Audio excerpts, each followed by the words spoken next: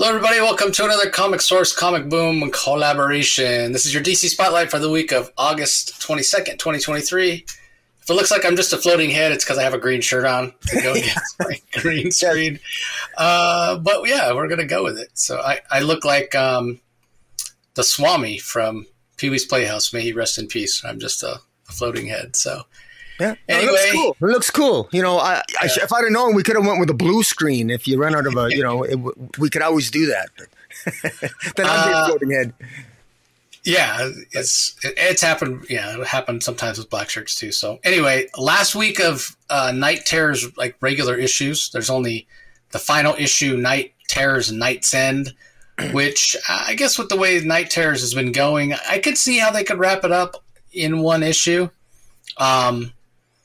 But then again, at the same time, I feel a little bit like War for Earth 3 and a little bit like I did after the Lazarus Reign event or Lazarus Planet event, I guess, which is kind of like, what was the point, you know? Like, other than, I suppose, introducing a new villain in Insomnia as a big bad who can come back around and what have you.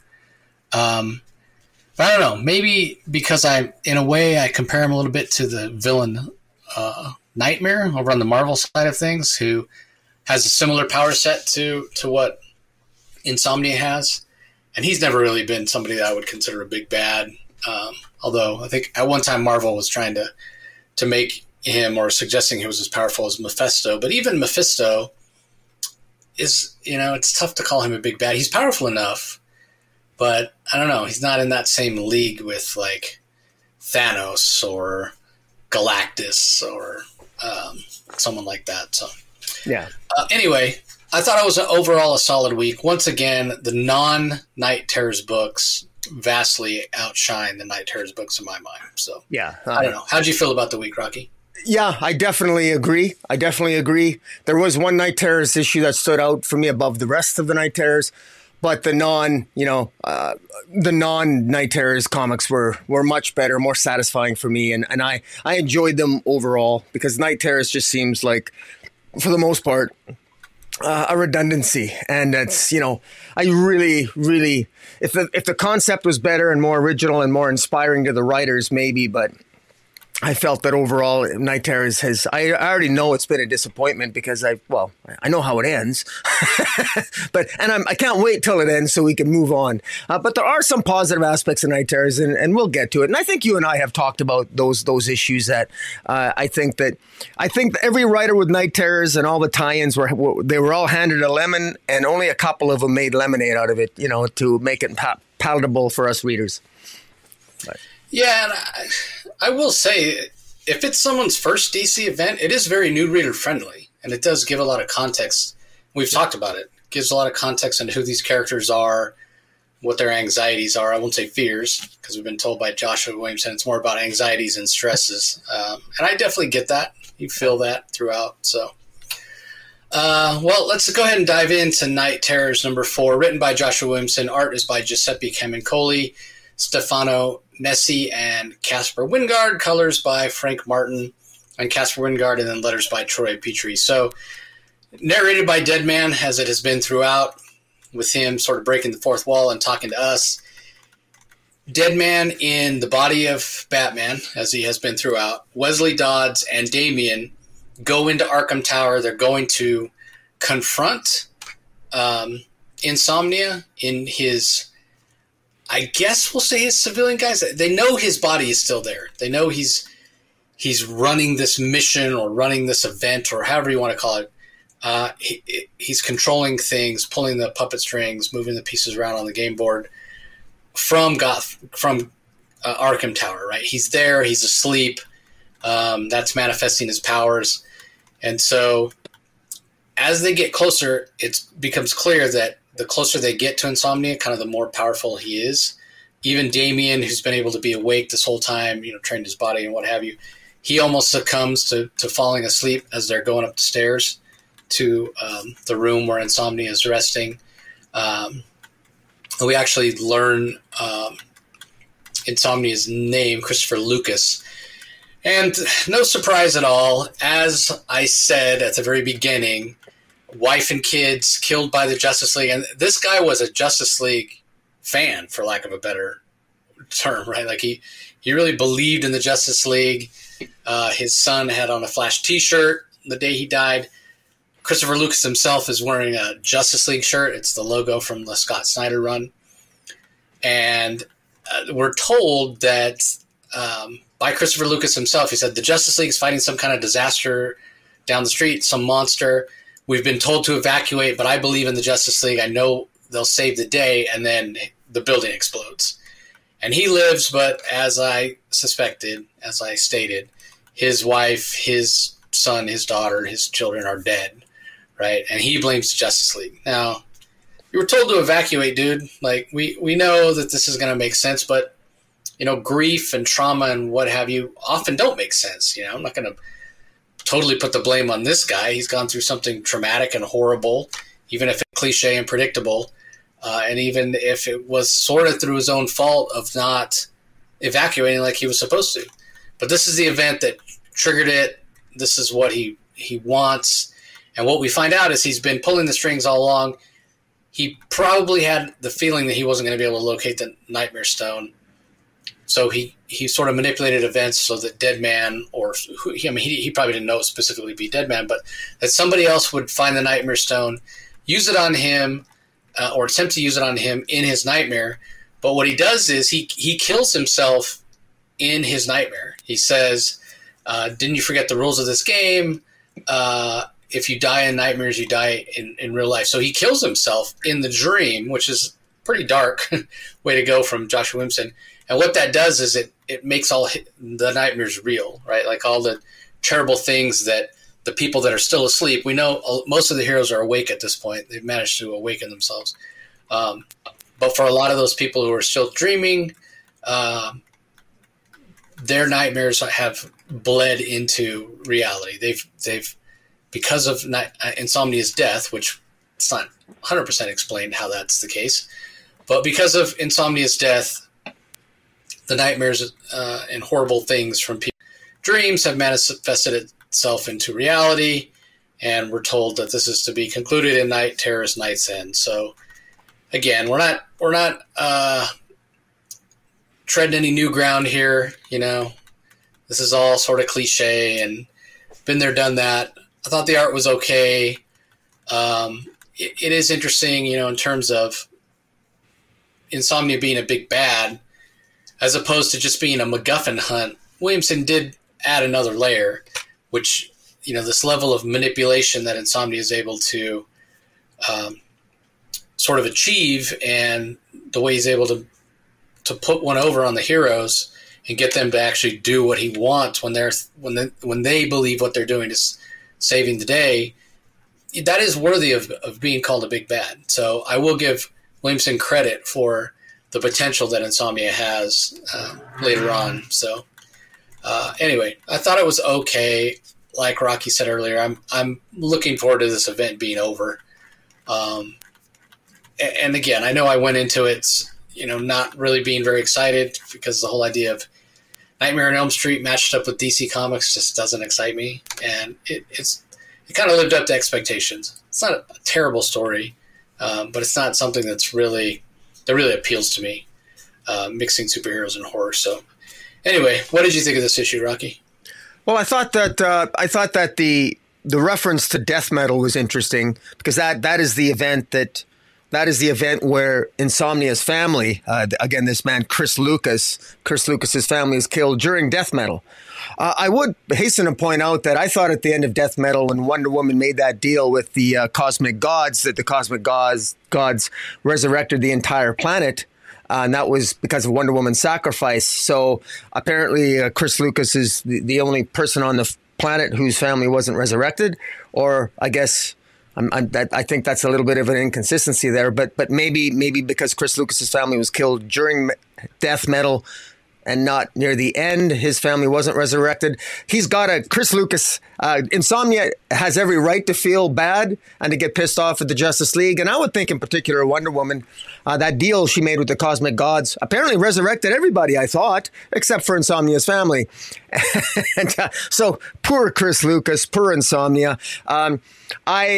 I'm a little bit more critical of the reveal at the end that Insomnia's genius about, manipulating the heroes, to manipulating Deadman to bring the Nightmare Stone to Arkham Asylum to approach the physical body of Chris Lucas. And so that Insomnia then could, within his own nightmare, Insomnia could kill himself. And then somehow that would bring in everybody's nightmare. The problem with that is, number one, it's just a made up rule. I mean, there was no way that anybody could have guessed that. And that's the worst type of storytelling in my view, is that there's no way you could have guessed that given what we know. So it felt contrived to me. I agree with you. On the other hand, your counterpoint is well taken that, well, Insomnia is he is very, very manipulative, and we don't necessarily have to know the rules. We can just be told them, but it feels a little bit like a cheat to me, but whatever. I'll accept it. I will point out, though, that in all the tie-ins, in multiple tie-ins, and I won't go through each individual one, but in multiple tie-ins, well, I'll use one as an example, Ravager. Ravager went out of her way to make sure that her nightmare never followed her into the real world, like the Murder Man, for example. Well, now all of that's for naught, because all the nightmares are part of our world now, because Insomnia is making sure everybody's nightmare gets to enter the real world now.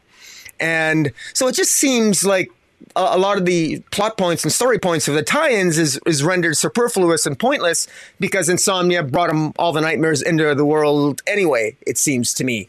But in any event, I will say that I am kind of curious to see, I think at this point, if you've been with it this long, it'd be kind of curious to see, okay, how are the heroes now going to battle Insomnia now that he has brought all these nightmares of everybody's nightmare into the real world? How do you fight that now that, I don't know what the rules are. And in fact, that's my criticism of the storyline, but it's my general criticism of anything mythological and magical, is that we never know what the rules are. It's sort of like Williamson writing The Flash, where he constantly made up different rules for the Speed Force, and it felt convoluted and all over the place.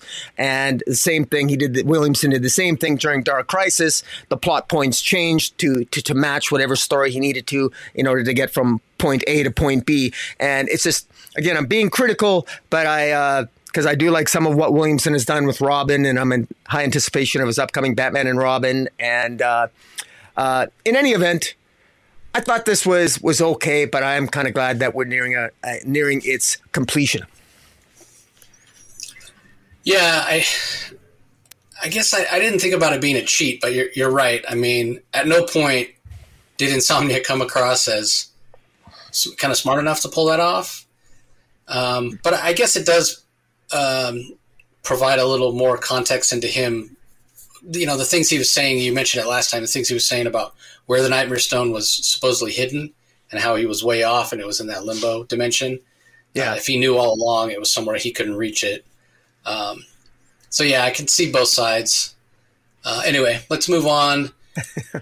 Speaking of being wrong, Night Terror's Titans #2, written by Andrew Constant, Scott Godlewski, and Mike Norton are the artists. Ryan Cody and Hi-Fi handle the colors. Wes Abaddon letters. So last time I had said that this mysterious girl that we saw throughout it was my belief that it was sort of the human side of Raven, and the side that came from her mother, as opposed to the magical, more mystical side that wasn't affected by insomnia and wasn't put to sleep. So I thought that was what would have been the human side of her. Come to find out, completely wrong. I got that completely wrong. This female that we're not told who in the first issue turns out to be the human manifestation, not of Raven, but of Titan's Tower itself. And Titan's Tower used to be the Bloodhaven private prison. And so this manifestation, this personification of the tower itself is sort of driven by the spirits of a lot of the inmates that were there. One female inmate who looks like she was electrocuted in the electric chair specifically, but also some other inmates. When she says who she is, she names off a bunch of names, and the Titans are like, oh, those were names of inmates that were at, the Bloodhaven private prison. So you want to talk about a cheat? Like, nothing at all in the first issue gave any clue that this was who this character was. So, I always say you got to give a series at least 2 or 3 issues to really have an idea. So I guess it's okay that it wasn't revealed. I do wish it was at least hinted at, that there was something we could have picked up on. But then again, I'm not reading these titles in such, minute detail like we do something like The Cull, which it's a more rewarding experience because there's so much depth to storytelling. There's not here. So even if there had been clues, they might have, gone right over my head because it's just not that interesting. That being said, the idea of Teen Titans, or not Teen, but Titans Tower having sentience, I kind of like that idea. Even if, you think of things like Knight Rider or something like that, where there's sort of this personality to the tech. Obviously, it's a little different. It's mystical rather than technological, but it still is interesting. What doesn't really make sense to me, though, we're told same building or what have you, but in the art, I don't see how the building we're shown that's the prison is then Titan's Tower. Like, it seems to me the prison had to be completely torn down and then Titan's Tower built. Like, I don't see how any part of the prison is reused. But we're told, the building shares some pieces, I guess. Maybe the foundation, I don't know. Maybe it's enough that it's just the grounds that the building is built upon, but they don't say that. They say the building. So, again, I know I'm nitpicking, but I just thought it was kind of weird. And she even though this is Teen Titans, or Titan, I keep saying teen, but even though this is the Titans book, this really is the Towers book in a lot of ways, more so than it is about the Titans, because this character who I can't remember, she's Joanne is what she likes to Joni. They call her Joni at the end. I think it's Joanne, Joanne.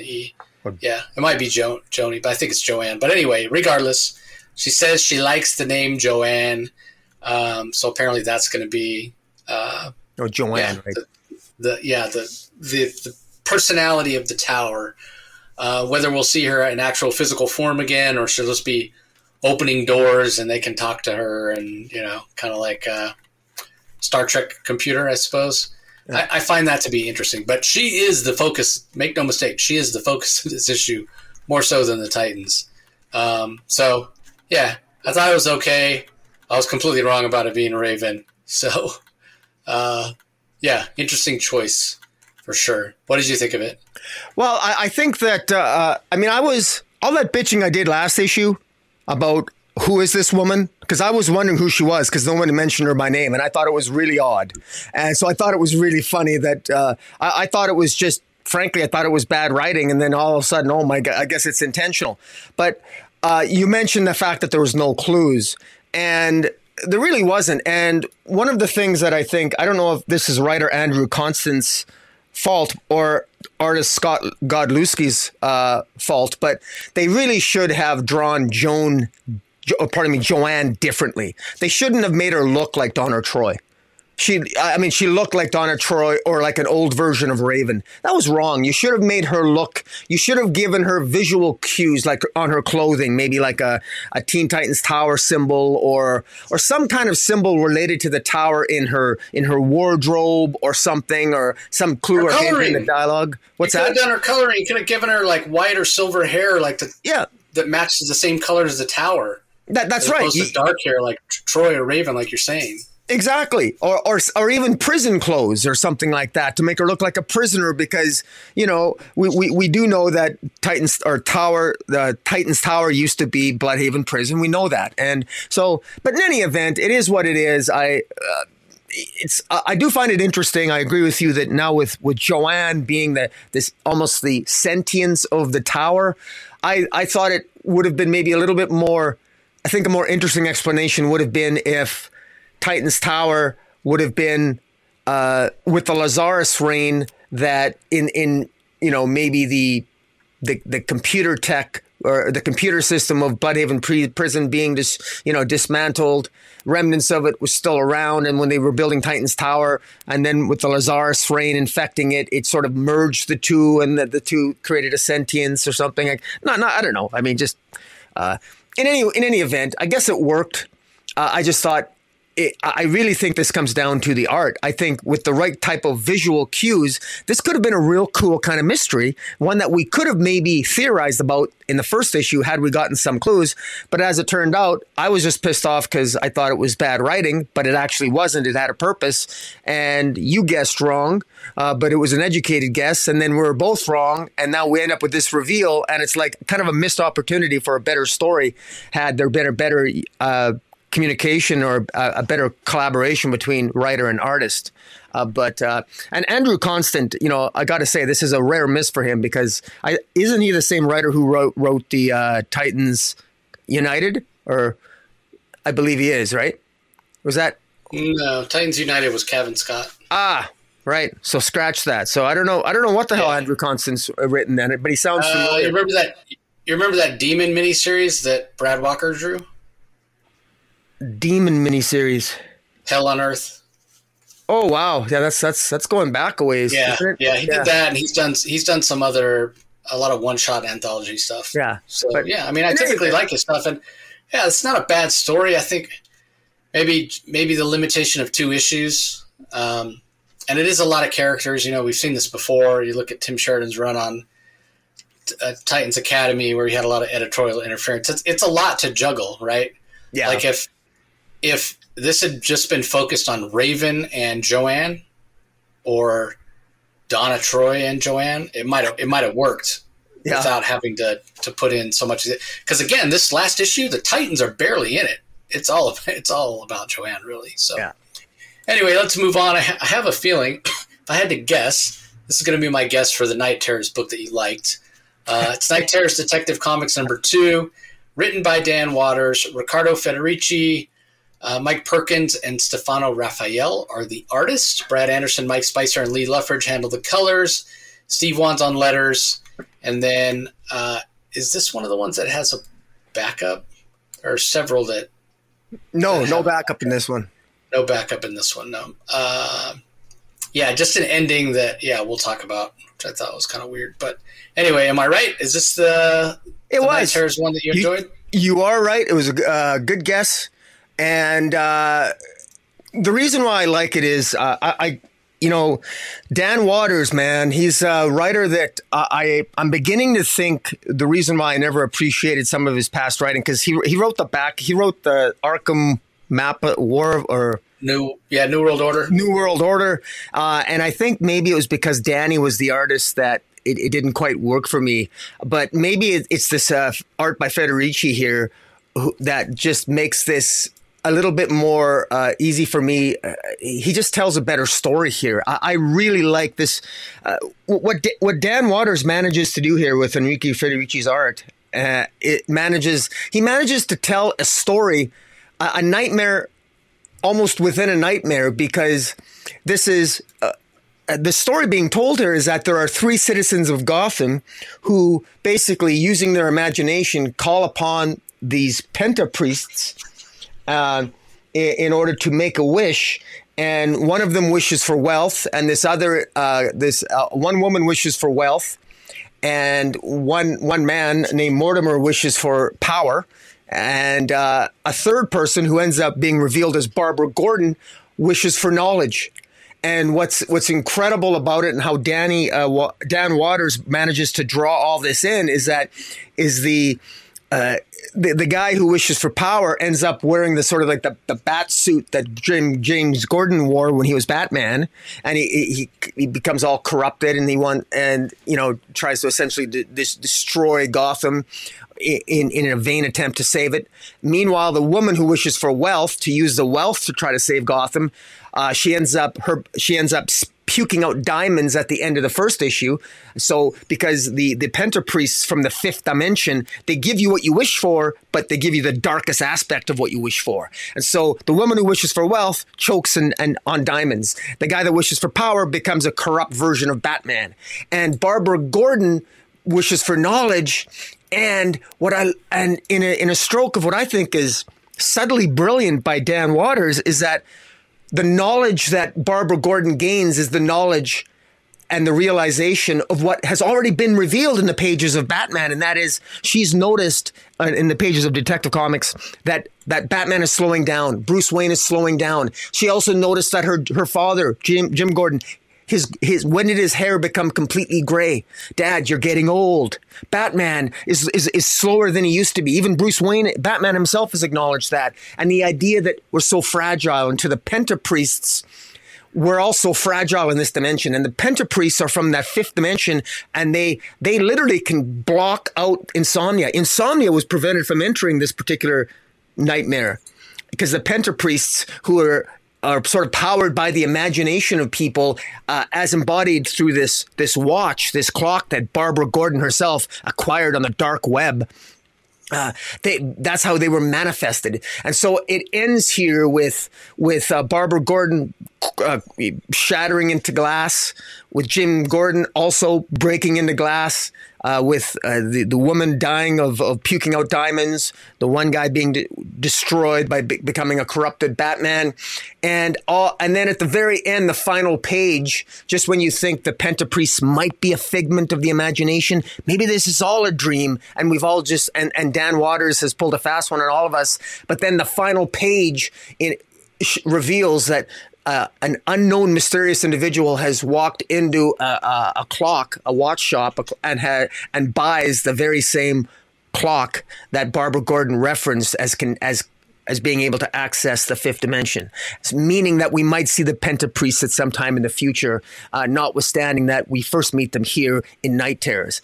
I thought it was brilliant. I love this story of, be careful what you wish for. You get the darker aspects of what you wish for. It's a real twist on like three wishes, and you got these three outstanding citizens of Gotham, all well-meaning, all want to make Gotham a better place, a man, woman, and Barbara Gordon, and oh my God, things go awry, and it really does turn into a nightmare. I thought this was so well done. This could have been essentially a story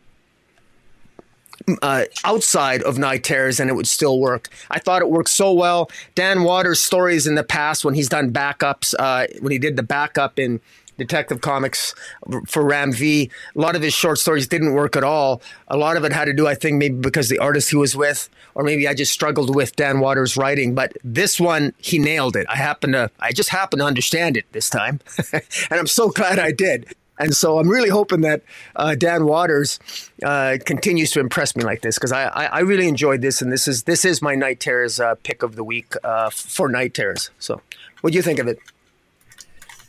Yeah, I agree with you on the art. First half of the book is Federici, second half is Perkins, and I think Stefano Raphael does that last page. I have absolutely no idea who the mysterious guy is that buys the clock off the wall. Yeah. I wish I knew who it was, but yeah, I have no clue. Didn't look like a familiar person or what have you. I also thought, but the art's amazing, right? Like the scene where Gordon tricks the guy, Blake, into destroying the police cruiser he comes in, and then fools him into thinking that that he's killed his own family. That was just, wow. The scene where the car explodes is just, it just looks really cool. It's just done really, really well.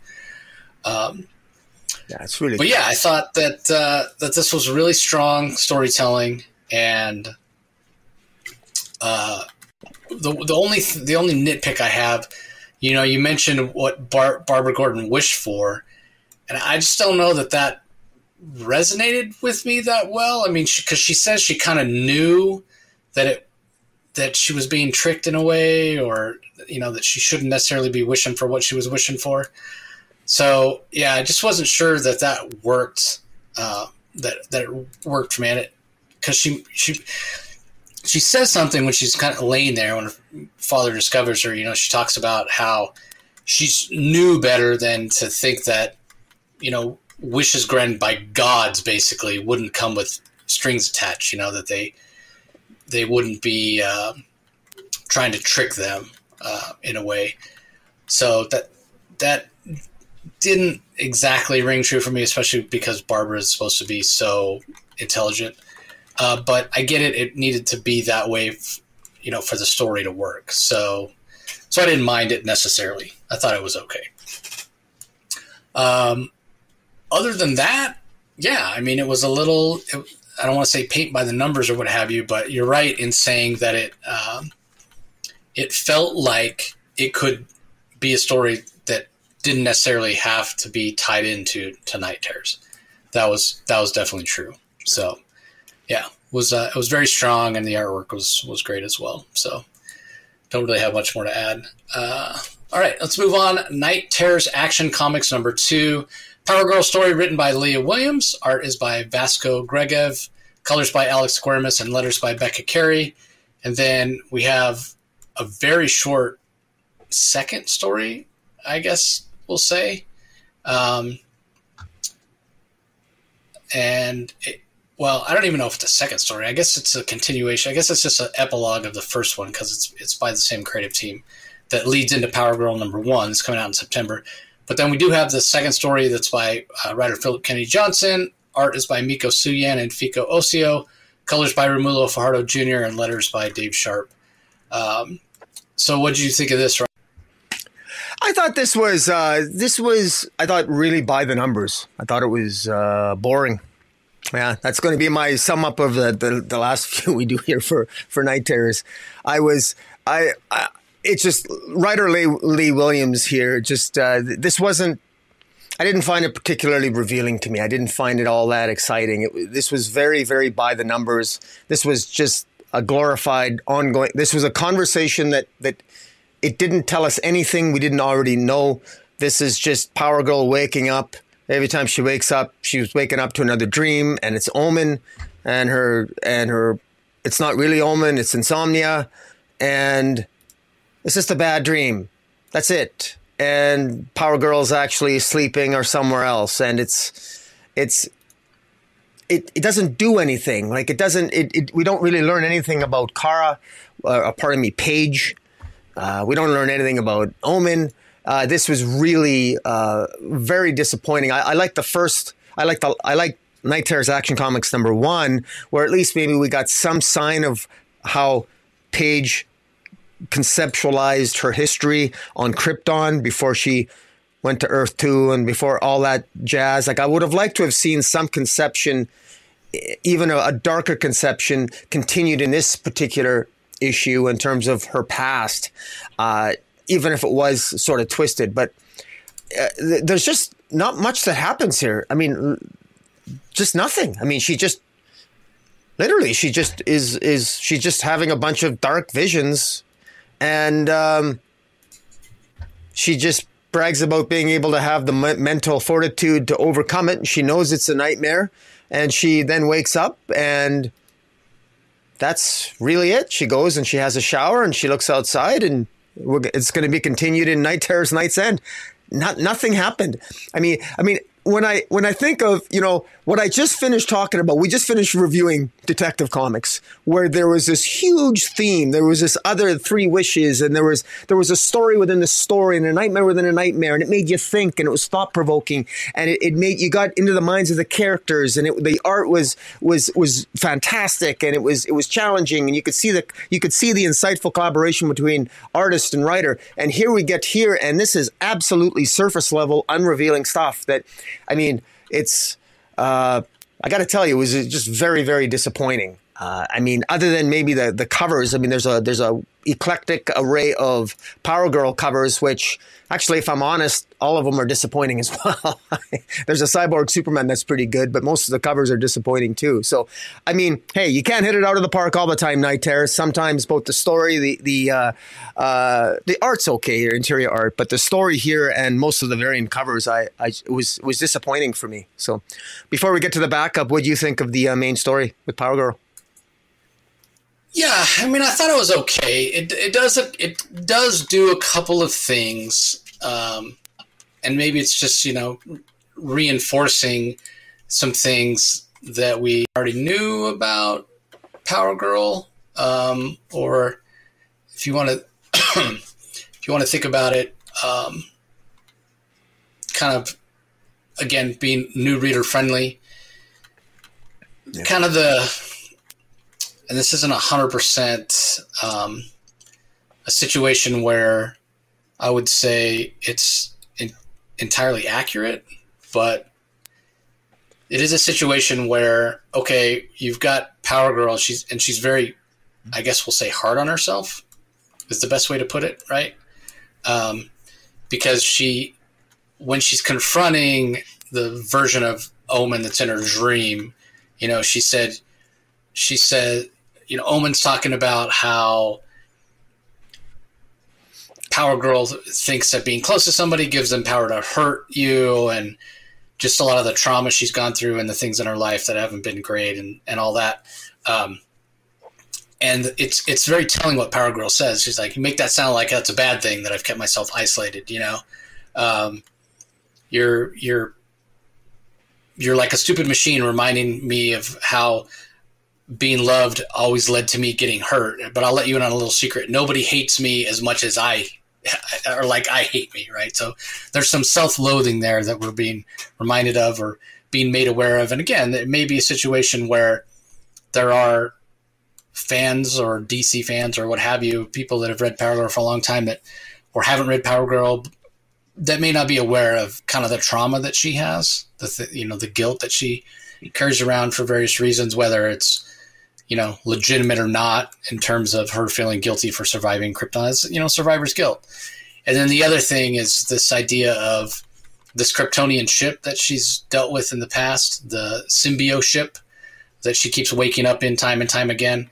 And that must be part of the story that's going to be told in Power Girl #1, because that's kind of what the this epilogue tells us. Weeks later, whatever, we see this guy that finds some piece of technology that's attached to like a crab or something that was from the Symbio ship, and then the guy looks like he's infected, part cybernetic or what have you. So, giving people that aren't familiar with that story some idea of that. And then the last thing, maybe the most important, is she does go through. It mentioned that she stops counting after attempt number 547 to wake up from this dream. She's just been doing it over and over and over. And so I will say that does speak to the tenacity of Power Girl, despite her, being hard on herself in a lot of ways, being her harshest critic and what have you. There's no arguing that she's not determined, right? She's very much a very determined individual. So there is that aspect of the story as well. I'm glad. But I do feel like the second story provides a little bit more context from Philip Kennedy Johnson. What were your thoughts on that one? Well, I just want to mention a point about Power Girl. You made a good point about her having self-loathing, where she talks about, she hates herself. Nobody hates her more than she hates herself. That's news to me. I would like to have known where the justification is coming from that. In what part of Power Girl's history has she suddenly developed this sense of self-loathing? That's surprising to me. I can maybe come up with something in my own way, but I would have liked to have seen a little bit more exploration of that. If these two issues of Night Terror's Power Girl was about her self-loathing, I would have liked to have seen a little bit more indication of that, or maybe I missed it, but I think that's an interesting angle to take. It's an interesting angle. I just wish it was maybe flushed out a little bit more. But and I will say, you bring up a good point, because the other part of that isn't that, I mean, people get Power Girl and Supergirl, Kara, mixed up all the time, right? That is a Supergirl thing, right? When you want to talk about survivor's guilt, that's traditionally been something that Supergirl, that Kara's dealt with, much more so than Karen or Power Girl or Paige, whatever name you want to call her this week. So, but they do have the same origin. They both lost an entire world, so it would make sense that they would probably have the same kind of self-loathing, if in fact that's an angle they want to go in. Right. But I think Tom King did an aspect of that psychological experience with Supergirl, Woman of Tomorrow. I think it's no one's done it better yet. But in any event, the backup here with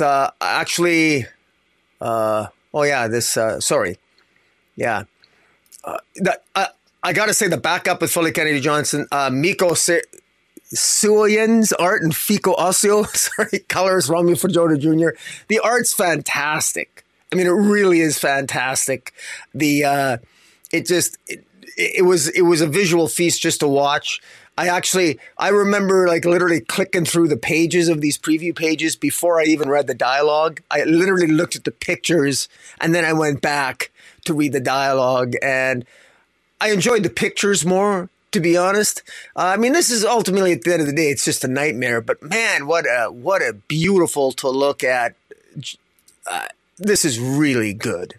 Really good. Probably some of the best art in all of Night Terrors. Maybe it's just my own bias, but I sort of have a love for that traditional DC style, and that's what I feel that these two artists bring to the table here. I love the nightmare idea of the Mongol who was being resurrected. I thought that was really cool because part of me kind of regrets that the Mongol who was killed, because Mongol's such a cool villain. And so it's kind of like to see him back, even if he is as a nightmare corpse or whatever. And where he has this, the Mongol's chains, he's got this child chained to his chest. I mean, it really does look nightmarish. And then you got Cyborg Superman thrown in. It really, really works. And there's more than a few double page spreads of the art, the use of the different shapes of paneling. I mean, it's just really, really good. I mean, this looks like a genuine nightmarish scenario, and I think it almost looks like it's the equal number of pages as the Power Girl story. But I liked it both visually and in terms of the story itself. I thought was more interesting. Again, I don't think necessarily a heck of a lot was revealed in the Nightmare, but it was just really a pleasure just to sit back and look at the visuals. So what do you think? Oh, sorry, you're on mute, Jace. Yeah, that's always got to do it at least once an episode. Yeah. A couple of things stood out for me here. So, of course, narratively, a couple of things stood out. Visually, you're right. Art is absolutely fantastic. No surprise there. Miko Suoyen, Fico Ossio, both artists whose styles I really enjoy. They're interesting team up here. So yeah, very, very visceral, very action packed, a lot of big panels, a lot of stuff going on. So the art, yeah, top notch. As far as narratively, a few things, right? So showing the strength of the Superman family, which it's something that we have sort of seen in the Batman family a lot, especially in recent years, where they really rely on each other. It really feels like a family. They really care about each other. And that comes across. Not to say that you ever think the Superman family doesn't care about each other, but Superman family hasn't been as prominent for as long as the Batman family. So just a reminder. And also Philip Kennedy Johnson, he's talked about, and he's done a good job of portraying it, sort of the I don't want to say negative feelings, but there's a part of John that I don't want to say he resents the Super Twins, but there's a part of him that wishes that he had what they have, right? Because they are sort of the age he was when he disappeared. So they're going to get to have some years with his parents that John himself is missing. And so, there is a little bit of drama there and some maybe negative feelings. But despite all that, they care about each other. They reinforce their beliefs in each other. It helps because they're very young kids. It helps as they're growing up to know that there are people that believe in them. And, Lois and Clark are not in this issue. These are sort of the younger members of the Superman family. There's no Kara or Paige. So this really is kind of the next generation, and the way they stand up for each other and fight for each other. And as Hank Henshaw, Superman, is trying to manipulate the twins and make them doubt themselves, you've got Keenan and Connor and Natasha Irons stepping up and saying, no, don't believe what he's telling you. You have worth. You've overcome so much already. Don't buy into what's happening. So I appreciated that aspect of it. I really enjoyed that from Philip. And then the other part is, as it's revealed, as things are going on, they're battling Cyborg Superman. They're like, this isn't our nightmare. This is yours, right? And it's a good reminder of how broken a character Hank Henshaw was, even before he became Cyborg Superman, right? Like, good job from those Superman creators back in the 90s in the Triangle era of creating a very complex character and making him at least start out as sympathetic. Cyborg Superman, he's not a sympathetic character at all anymore. But you could say the same thing about Metallo, and yet Kenny Johnson has managed to make him feel a little more sympathetic lately. But just this idea of a guy who's under intense pressure, be this astronaut, be all you can be kind of thing.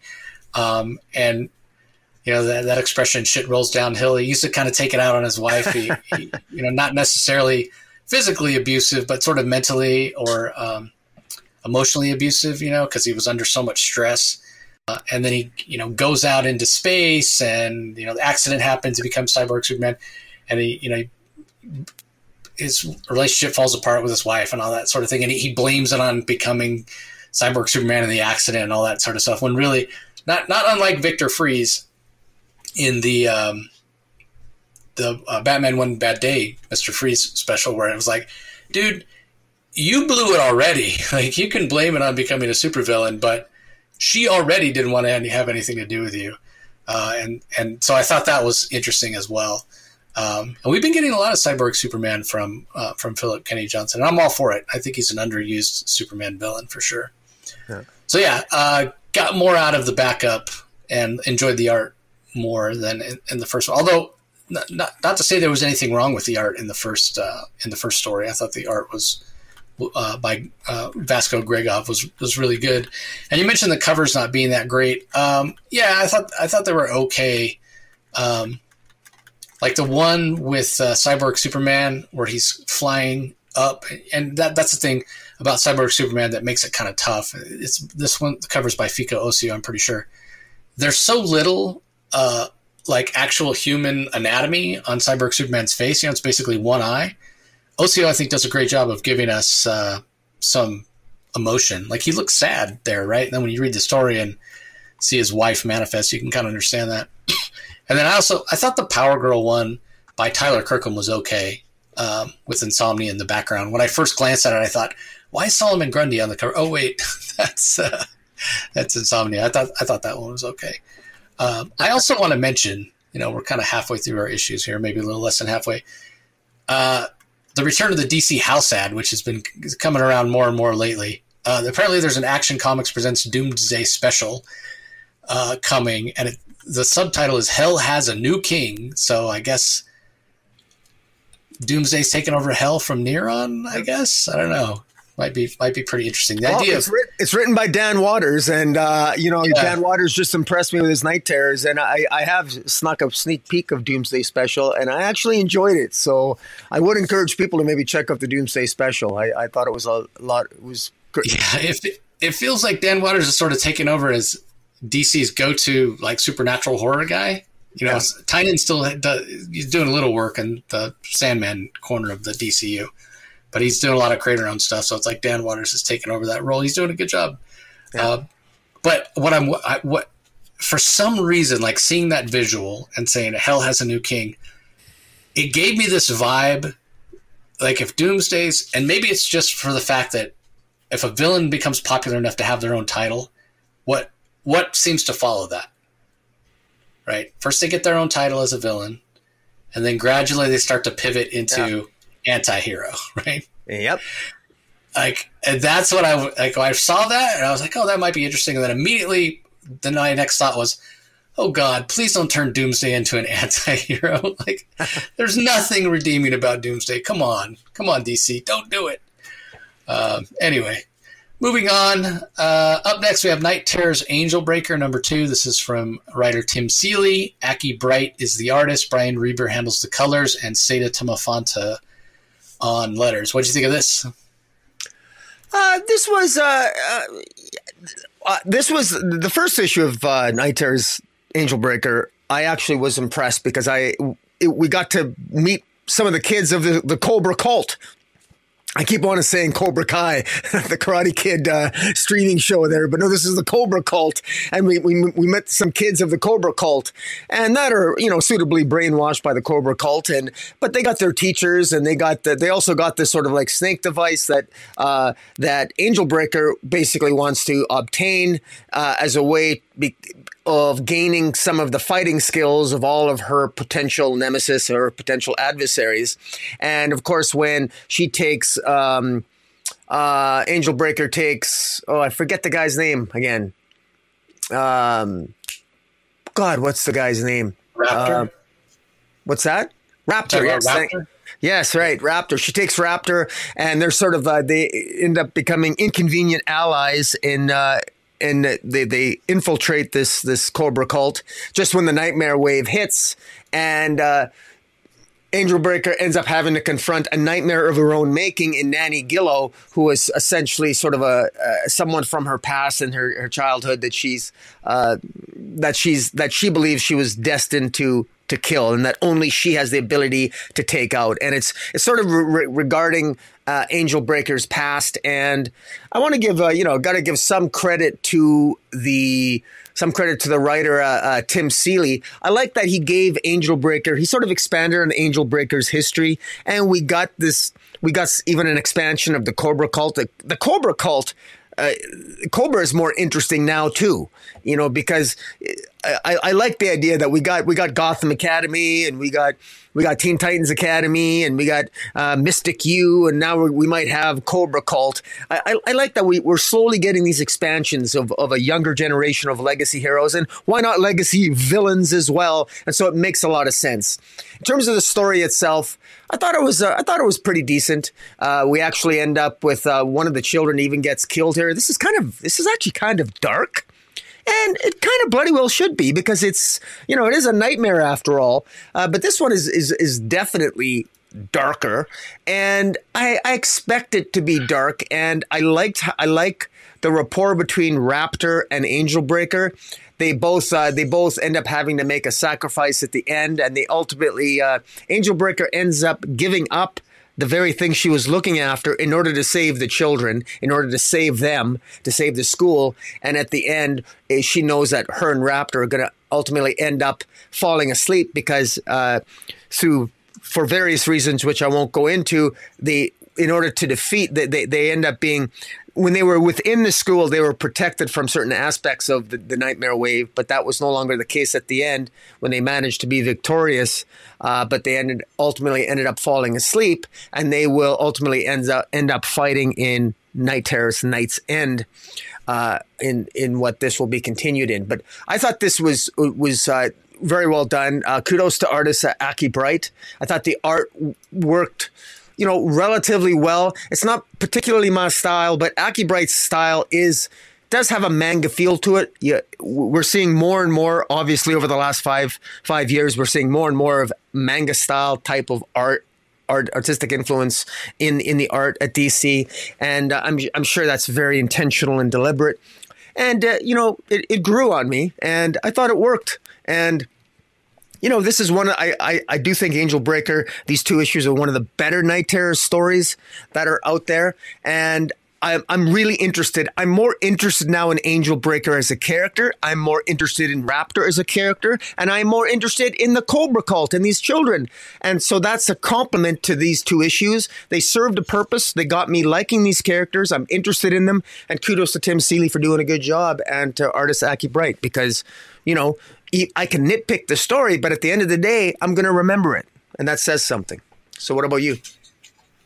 Yeah, I enjoyed it as well. If I had any nitpick about it, it's there's a lot here. It's a very fast paced story. We're seeing Raptor, we've seen him before. We're seeing Angel Breaker, we've seen her before. But they're thrown in, and it's such a high octane story and it's very fast paced because it has to be, right? Because Tim's only got 2 issues to tell it. I'm reminded a little bit of his King Shark miniseries that he did recently, which I really enjoyed. That was obviously more than 2 issues, and I feel like that was better, but only because he had a little more space to let the story breathe, right? So we got a little more humor, we got a little more characterization, we got a little more world building. Here it's like pedal to the metal, 2 issues, go. So yeah, I agree with you. It's well done. It does make me want to know more about Raptor and Angel Breaker. The Cobra Academy, less so, but there's potential there. But it would need to be a series that is, don't give me a 1-shot, don't give me a 2-issue. Like give me a 6-issue focused on Angel Breaker. Like, can we go back and see her origin, maybe see how she became what she is, get a little bit of her time with the League of Assassins and what have you, because that's the stuff. It's not necessarily I don't want to see her in current time, but I want to know more about how she became the way she, like, why is she the way she is? Why is she so distrusting? Why is she the way she is? And Raptor, he's an interesting character in that he has his own sense of justice, very, very rigid in a way, almost like a peacemaker kind of thing. Like, I want peace so bad, I'll do anything for it, including, killing people, including being violent, which is the opposite of peace. But, Raptor, he's got his code of justice or his own code of morality. And it's so important to him that even Angel Breaker is mentioning it to the kids, So obviously there's a lot there to explore as well. So, I don't know that you necessarily do them together because, again, I really want a comic where they have the space to really explore who these characters are. I don't know if there'd be enough demand for it, but I'm curious enough. So anyway, let's move on. Last of the Night Terrors tie-ins we have this week is Harley Quinn #2 from writer Tini Howard, Hayden Sherman on art, Triona Farrell on colors, Steve Wands on letters. My favorite part about this was just seeing this multiversal, different version of Harley that had this like mashup origin of like Batman's origin and Flash's origin, and she had all these powers, and she ends up going up against Brainiac, and the art style is like this old school Silver Age newsprint sort of art style with the dot coloring and what have you. I know there's a term for it. I can't think of it, but it was just really interesting. And the other thing, and we complimented Tini Howard on this previously when we talked about her Catwoman work, was how well her Catwoman added context. The first issue adding context to what's come so far in her Catwoman run, and then the second issue of her Night Terror series adding kind of foreshadowing what's to come in the Batman Catwoman war, Gotham war, what have you. And so it tied in really well. This is tying in as well, right? Like Harley's having this nightmare, and it has everything to do with Lady Quark and this idea of her being tied into the multiverse in a way and being a very powerful character, which, I mean, when you think about Harley, she's been maybe the most street character. Like if you go back to her origins, right, and really talk about who she was in the cartoon, she didn't have any superpowers. She wasn't really formidable in terms of, being a threat physically. She had her giant mallet, and that was it, but she could do damage with it, but no more so than anyone else swinging a giant mallet might have. And then gradually, to make her more interesting, to make her more formidable, the background comes in of Olympic level gymnast and all this sort of thing, to maybe culminated in the Heroes in Crisis moment. You know what I'm talking about, Rocky, where she manages to escape from the Trinity, which I just found to be absolute. I mean, I love Tom King, don't get me wrong, but that was so ridiculous. So this idea that Tini's introducing here with there's something more to Harley than meets the eye, and she's got this multiversal power. I find that to be a little bit interesting. I don't know how well it works in terms of how do you mesh that together with her zany personality? I mean, I suppose you could say that her zany personality is caused by her being influenced. She talks about the voices in her head all the time, right? Or has in the past. Well, if she's got a connection to the multiverse in a way that others don't, maybe the voices she's hearing in her head are other Harleys from other parts of the multiverse. So there's ways to make it make sense, and there's ways to make it interesting.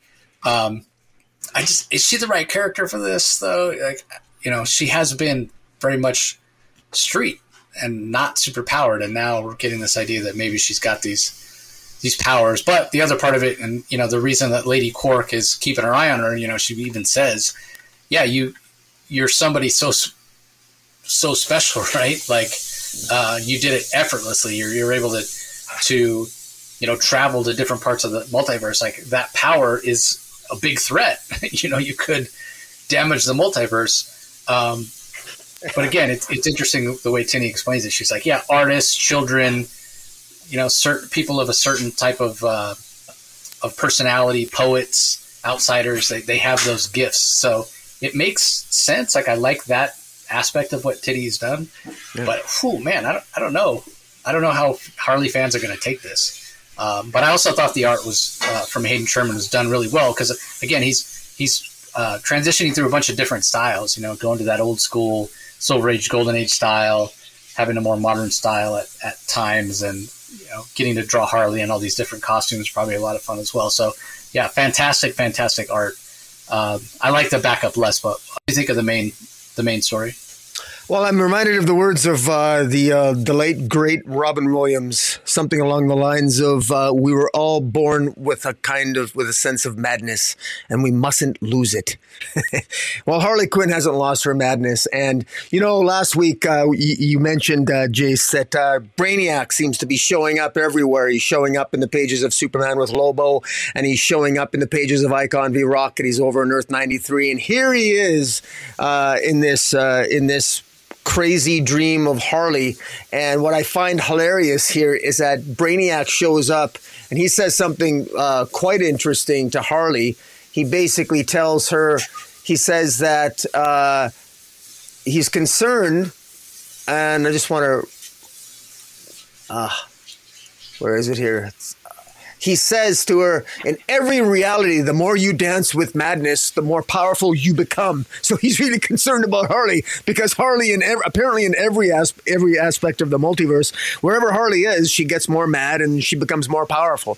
And there is something crazy and zany about that. I don't like that.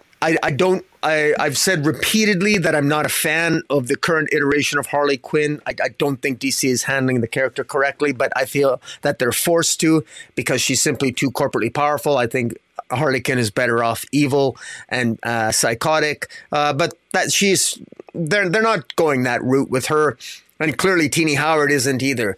But the idea here that Harley Quinn is kind of a wild card, and in the words of Lady Quark herself, when she says, well, it took you no time at all, and when I saw all that you've done, Harley, I knew that you were every bit the threat I imagined you to be. So you're waiting for Lady Quark to say, oh, you know what? You're a really nice person despite you being crazy and insane. No, that's not it at all. In fact, Lady Quark would appear to agree with Brainiac. The more crazy you become, the more powerful you become. And that's not a good thing.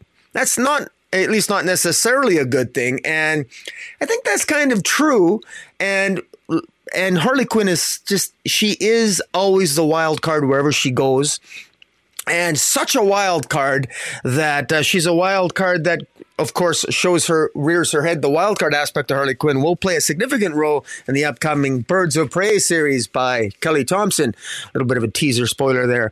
And it's interesting to see what DC is doing with Harley. And I understand, and what Tini Howard's doing here, I think, is consistent with where the direction that Harley might be going in the DC universe. But overall, I really liked the art. Hayden Sherman's art, I really liked it. It was perfect. I love the reference to multiversity when it showed Earth Designate Zero with a cool looking costume for Harley Quinn in front of what looked like a new 52 version of the Justice League. But in any event, I liked it.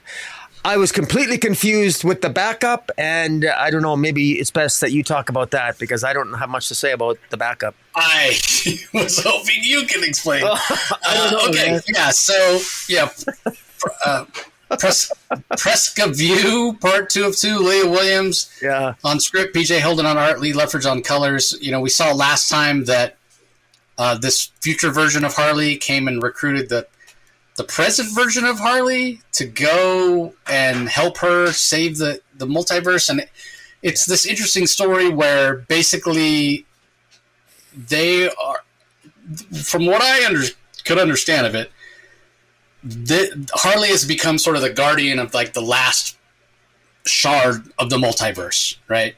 And they have to do something like every 10 years, manipulate some machinery or whatever to keep what's left of the multiverse going. And they're the only ones that are able to do that.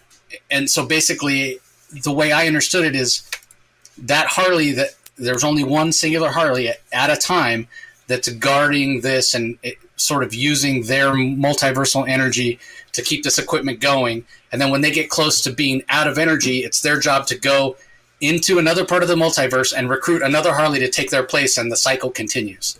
That's what I got out of it. Whether I'm interpreting it correctly or not, I actually have no idea if I'm interpreting that correctly or not. I could be completely wrong about it, but that's how I took it. And I mean, I guess it's playing into some, it ties into the main story in as much as this idea of Harley as this multiversal guardian or character or what have you. But maybe it's tying into something that's going to come about in the future. I don't know. Yeah. So I can't say much more of it beyond that because that's what I got out of it. But yeah, I'm not real sure. Maybe you had a different interpretation. I don't know. No, I really didn't. You helped clarify for me. I was just confused by it. But then I'm not, like I said, I have a bias. I'm not a fan of this. I wanted to look at the brights. I can understand what Tini Howard was doing in the main story, and even what I guess Leah Williams is doing in this second story, I guess. But to me, it's artificially inflating the importance of Harley Quinn to ridiculous lengths. And I realize it's a ridiculous character, but that's part of my criticism is the ridiculousness of Harley Quinn. Writers always seem to get away with, okay, if they write her ridiculously, well, it's Harley Quinn, you can do that. If you try to write her seriously, well, it's Harley, we can do that. If you can write her however you want, and it doesn't have to make sense because it's Harley.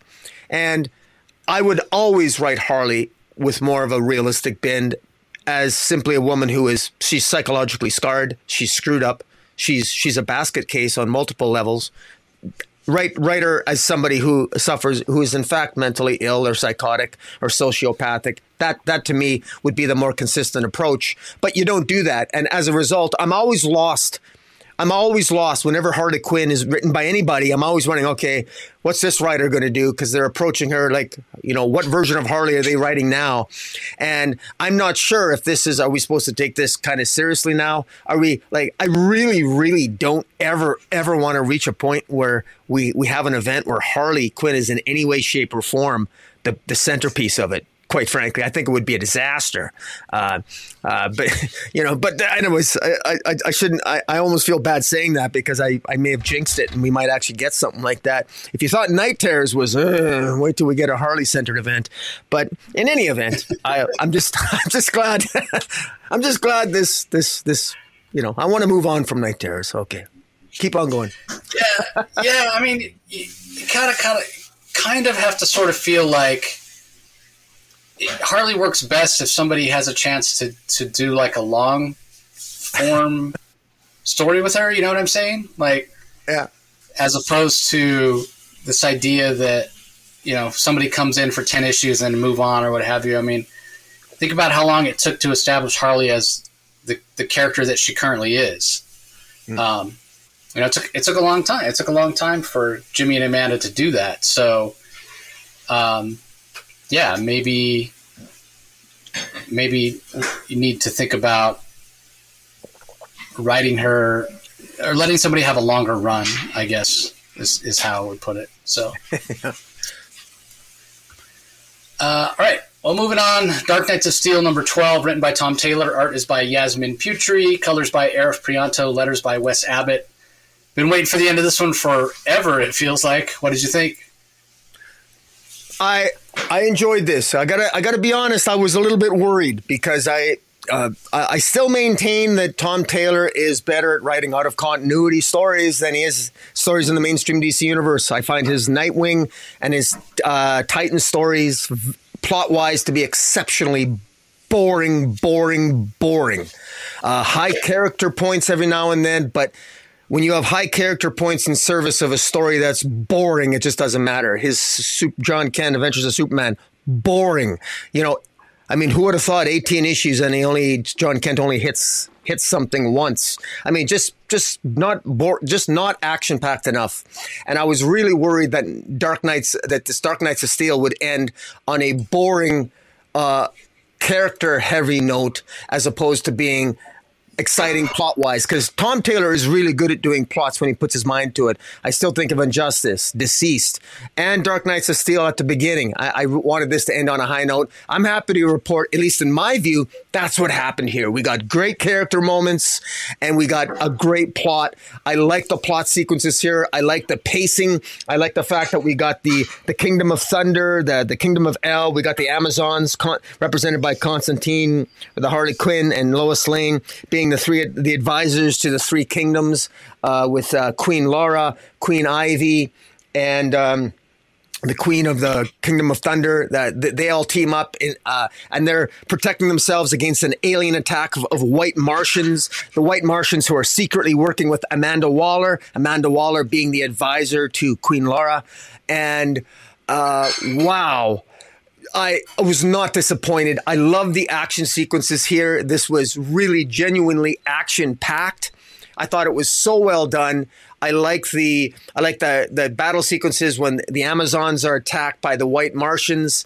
I like the fact that Queen Laura and Queen Diana and Princess Diana they erupt a volcano that reference back to issue 1 when Jor-El and Laura landed on the planet. They saved the kingdom of El from the volcano, or they saved the kingdom of the Waynes from the volcano. Well, they now erupt the volcano, and there's literally a rain of fire upon the white Martians in order to help defeat them. And it's just great action sequences, and we got so much. We've got betrayals as well. Of course, Amanda Waller, who betrays. I mean, it ends establishing a status quo that, as much as you hate Amanda Waller, Chase, I'm really curious to hear your thoughts, because I thought the way this establishes Amanda Waller as getting away with being a traitor but not being found out, her treachery not being found out, even after the tragic loss of Alfred at the end of this issue, with Batman coming into his own, discovering his powers, sensing the death, the fiery death of Alfred, who's a white Martian. I thought it worked so well. My favorite scene was Diana saying to the white Martians, "Which one of you bastards killed my mother?" And upon finding out, chopping off half his head. I mean, this is Wonder Woman as an Amazon here, kicking ass, taking names. I just thought, this thing was, and how many pages was this? I think this was 30 pages long, and approximately, and it ends with establishing a status quo. You've got a tenuous alliance between the Amazons, between the Kingdom of El and the Kingdom of Thunder, I guess, and you also it teases the Kingdom of the Frozen Lands and the Ocean Kingdom, and it breaks up the machinations of a Waller who was conspiring with the Protex, the white Martian. And we know that moving forward, that on this particular Earth, there's this tenuous status quo that now exists. This is ripe for future storytelling, whether it's Tom Taylor or anybody else. It's the perfect status quo. In many ways, it's the Game of Thrones version of the kind of character reflections that we see on the mainstream DC universe, and I think it works. But it brings its own sense of uniqueness to the forefront. And I think this is going to read fantastic as a trade, better as a trade, because there was delays with this final issue, too long a delay, I think. But I hope they collect this as a 12 issue. I hope they collect this as a hardcover with all 12 issues, as opposed to 2 6-issue hardcovers, which is, I think, ridiculous. But I'd like to see a 12-issue hardcover of this, because this will definitely be on my buy list. I enjoyed this. I really did enjoy this overall. I think this is destined to be an evergreen collection, in my opinion. Well, what do you think? Yeah, I thought it's unfortunate because this title started off and I was kind of lukewarm about it. But and again, coming off the success of DC's for Tom Taylor, this really did work, right? In terms of really capturing people's imagination and this idea of a medieval version of the DC universe and what have you. So, on that level, it worked. You and I both didn't necessarily see this idea of the Martians being the villains, the White Martians being the villains. That felt like a bit of a surprise. Wasn't expecting that, so that was enjoyable. But you mentioned the delays, and I think for me that's where the problems lie. Like this series lost so much momentum when you got down to like the last half of it, maybe the last 5 to 6 issues, and it felt like it just took so long to come out that it just lost any sort of flow. It's hard enough to keep the excitement going and this feeling of, especially when you're establishing a sort of a new status quo, a new corner of the DCU. It's a little easier to keep the flow going when you're talking about the main DC universe and people have a good idea of kind of what that is and how it's established and what have you. So it works a little better when you're doing something new. I think it's tougher. It's tougher to make that work. And having delays, I don't want to say it's inexcusable because it does happen. It's part of modern comic storytelling in a lot of ways. Unfortunately, just the nature of the industry these days, it's a little unfortunate. But yeah, I'm going to look back on the series and think of it as wasted potential. I mean, it's clear with this establishment of the League, as they call it, when these different kingdoms get together, that it's basically the analog for the Justice League, right? And yeah, Waller did get away with, and it's completely despicable. And I don't know how anybody could make the argument at all that Amanda Waller is not a villain in every corner of the DCU at this point. She's just a pile of dog crap in my mind. But that's what she's supposed to be. So yeah, for me, this is just wasted potential. And I can't go back, unfortunately. Like, I could go back and read it all in one sitting as a trade, and I think it would probably read better, as you mentioned, and I probably would enjoy it.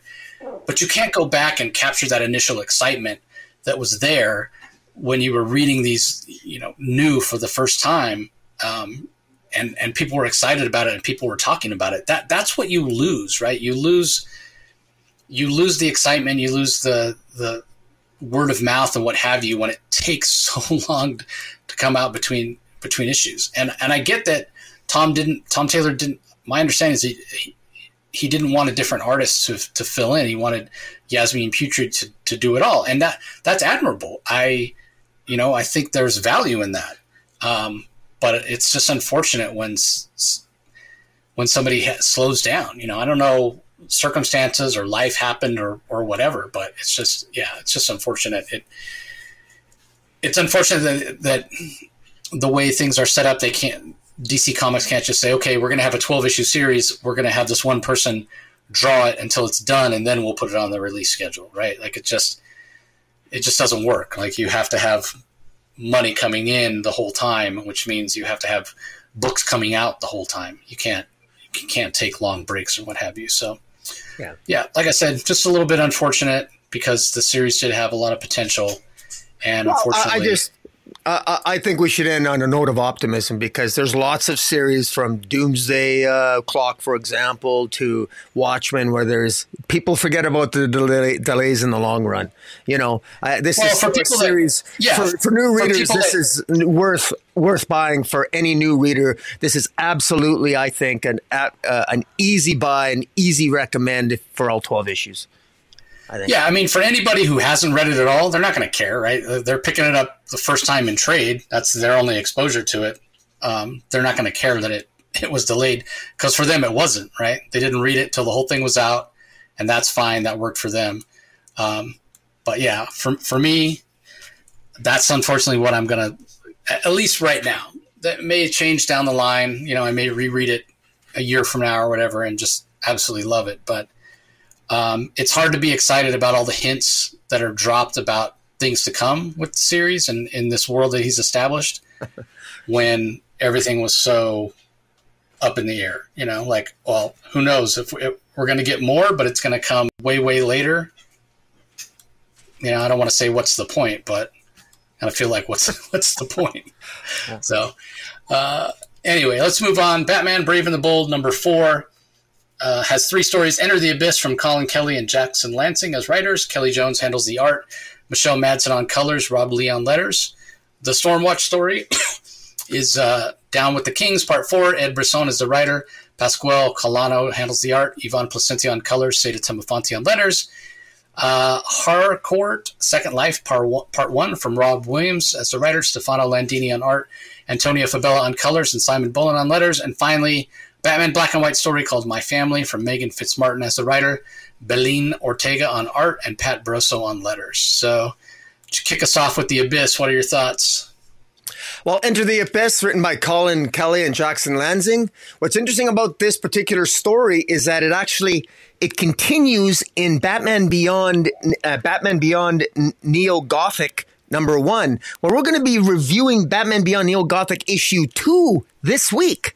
But this is actually a prequel to Batman Beyond Neo-Gothic. And so that was, I was really surprised to discover that at the end here. And essentially, this story, which was beautifully illustrated by Kelly Jones, which is, I think, probably one of my favorite artists for Batman in terms of whenever you want to draw Batman battling the mysterious or the magical or the mythological, Kelly Jones just has a way of drawing even horror-like magical elements. And in this particular one, Batman sort of just comes upon this woman by the name of Jane Doe. Obviously, that's not her real name, but she's sort of the embodiment of sort of like a vampire. She attracts darkness. And there's this ephemeral dark garden underneath Gotham City, and it's kidnapping. It's kidnapping apparently like 17 different children. A number of citizens of Gotham have been kidnapped, and in this particular story, Colin Rowe, who's the brother of Harper Rowe, Bluebird, ends up being kidnapped after one of his dates. He ends up being kidnapped, and Batman is basically looking for him. And Batman and this Jane Doe, Jane Smith. I apologize, Jane Smith, who was. It's unclear what her origin is, but I think she was born in a dark garden, and the garden was sort of like her cage. And she used her power to leave the darkness of the garden and to enter our world. And the dark realm could not pull Jane back into it, so it constantly stole what all the people that Jane cared about. So Jane Smith has been alive for centuries from the origins of Gotham, and over the centuries, the dark garden beneath Gotham was sort of stealing all the people that this Jane Smith loved. And this dark garden is beneath the city, and it sort of plays with its food, and it's just a horrible sort of vampiric sort of darkness. And ultimately, James, with the help of Batman, managed to, I guess, temporarily defeat the darkness. Batman escapes the darkness and brings Colin Rowe back to the surface level of Gotham, while Jane Smith stays within the caves and the underworld of Gotham in order to keep the dark garden at bay. And the dark garden and Jane will ultimately, I'm assuming this dark garden is playing itself out in the current pages of Gotham of Batman Beyond, because what happened in the first issue of Batman Beyond, which we've already reviewed, is that people are being kidnapped in Neo Gotham, and Terry McGinnis, along with this new Catboy, is being they're looking for these missing children in Batman Beyond that are sort of being hidden within the bowels or the underground of Gotham City. And this is the origin of that, because in Batman Beyond, as we'll get to, Terry McGinnis is saying to himself, Bruce, what the hell did you do? What did you part of the mystery now is linked to what's going on here. And Batman ultimately holds the darkness at bay in this particular first story, and Jane Smith ends up being swallowed by this sort of dark this dark garden, and she may or may not end up appearing in Batman Beyond. But we got to remember that Kelly and Lansing are the writers of this story, and they're also the writers of Batman Beyond. So it's understandable that the story is linked. So, what do you think of the first story?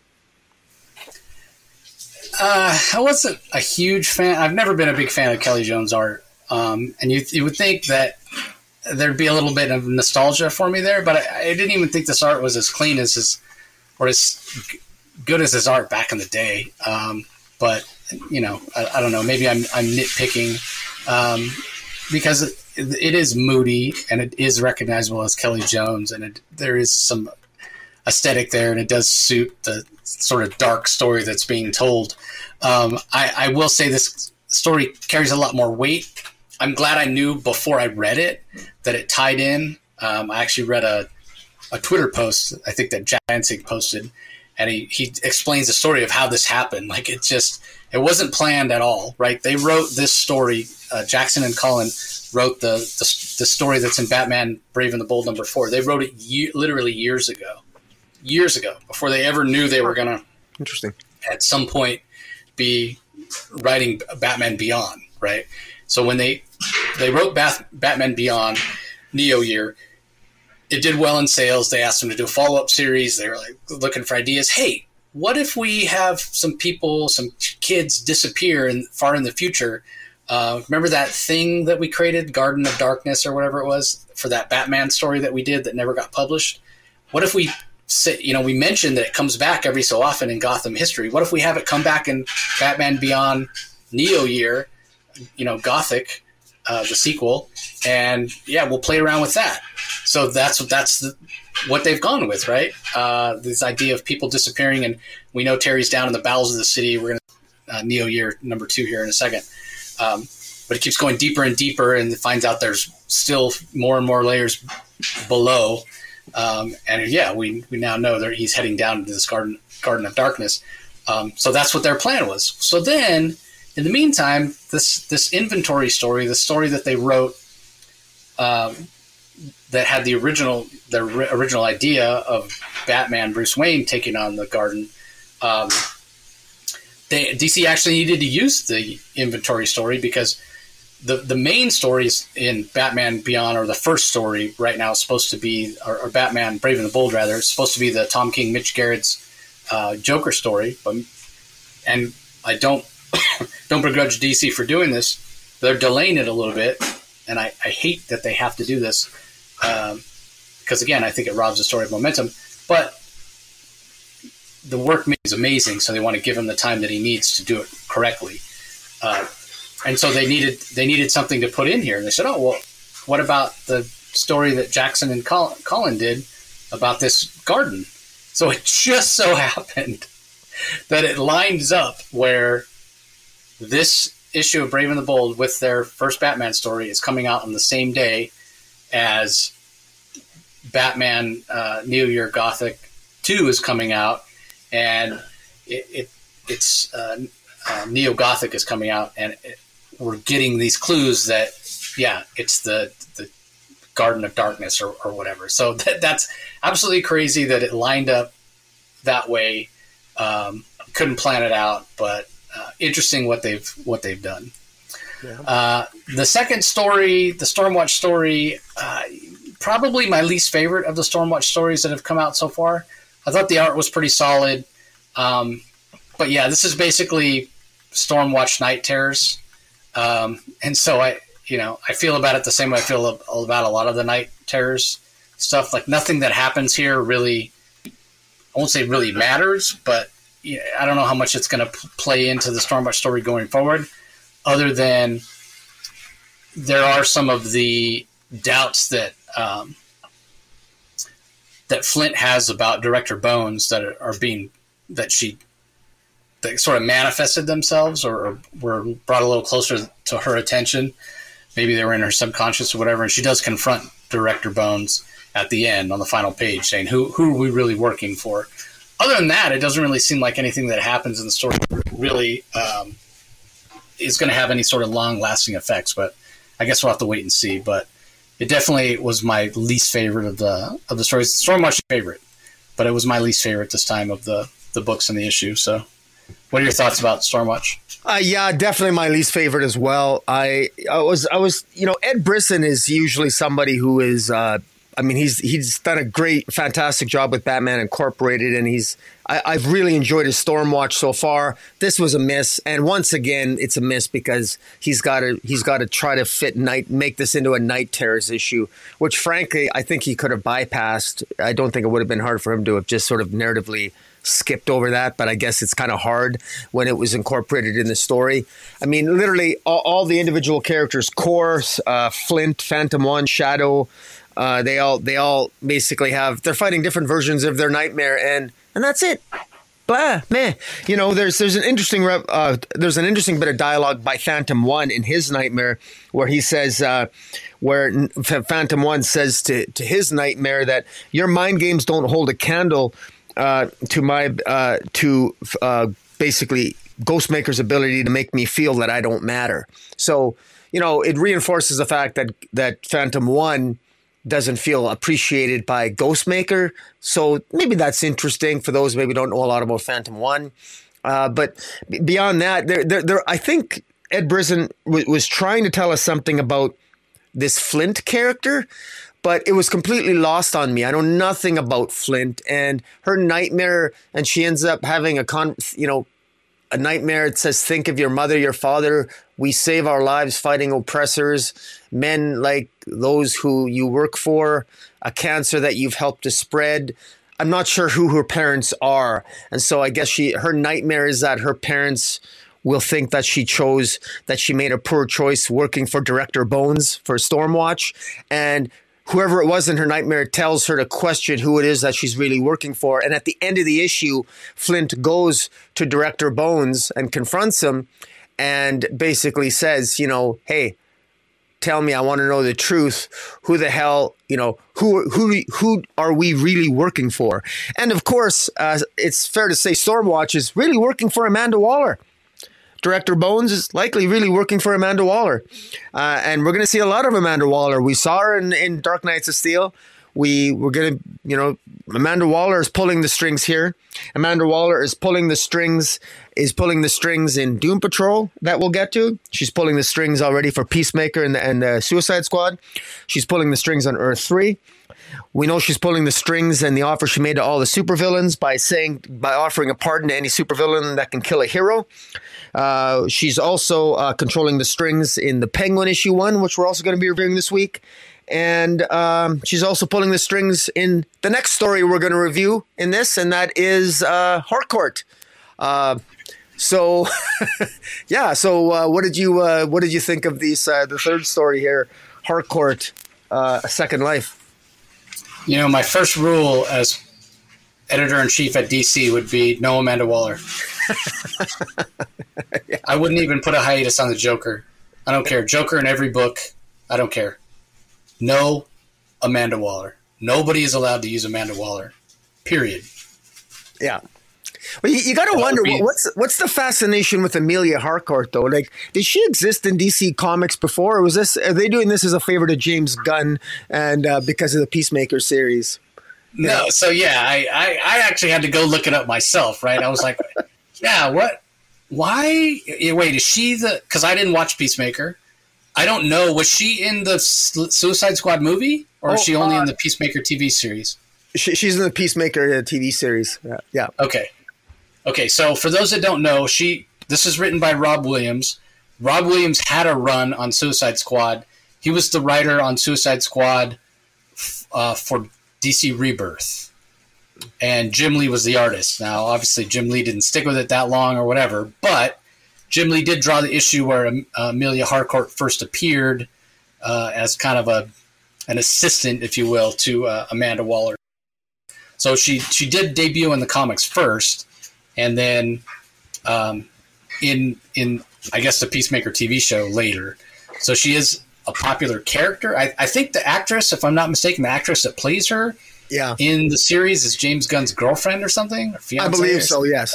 But she's a great actress in her own right, though. She did. Yeah, I have no idea if she was they were in a relationship before, if that had any bearing in her getting the role. Like, I know nothing about it other than yeah, I saw him post pictures with her where it was clear that I was like, well, that's inappropriate. And then unless they're actually together. So yeah. Anyway, so yeah, I think this is DC trying to capitalize a little bit on the Peacemaker TV series. This is a very short story, but it's interesting.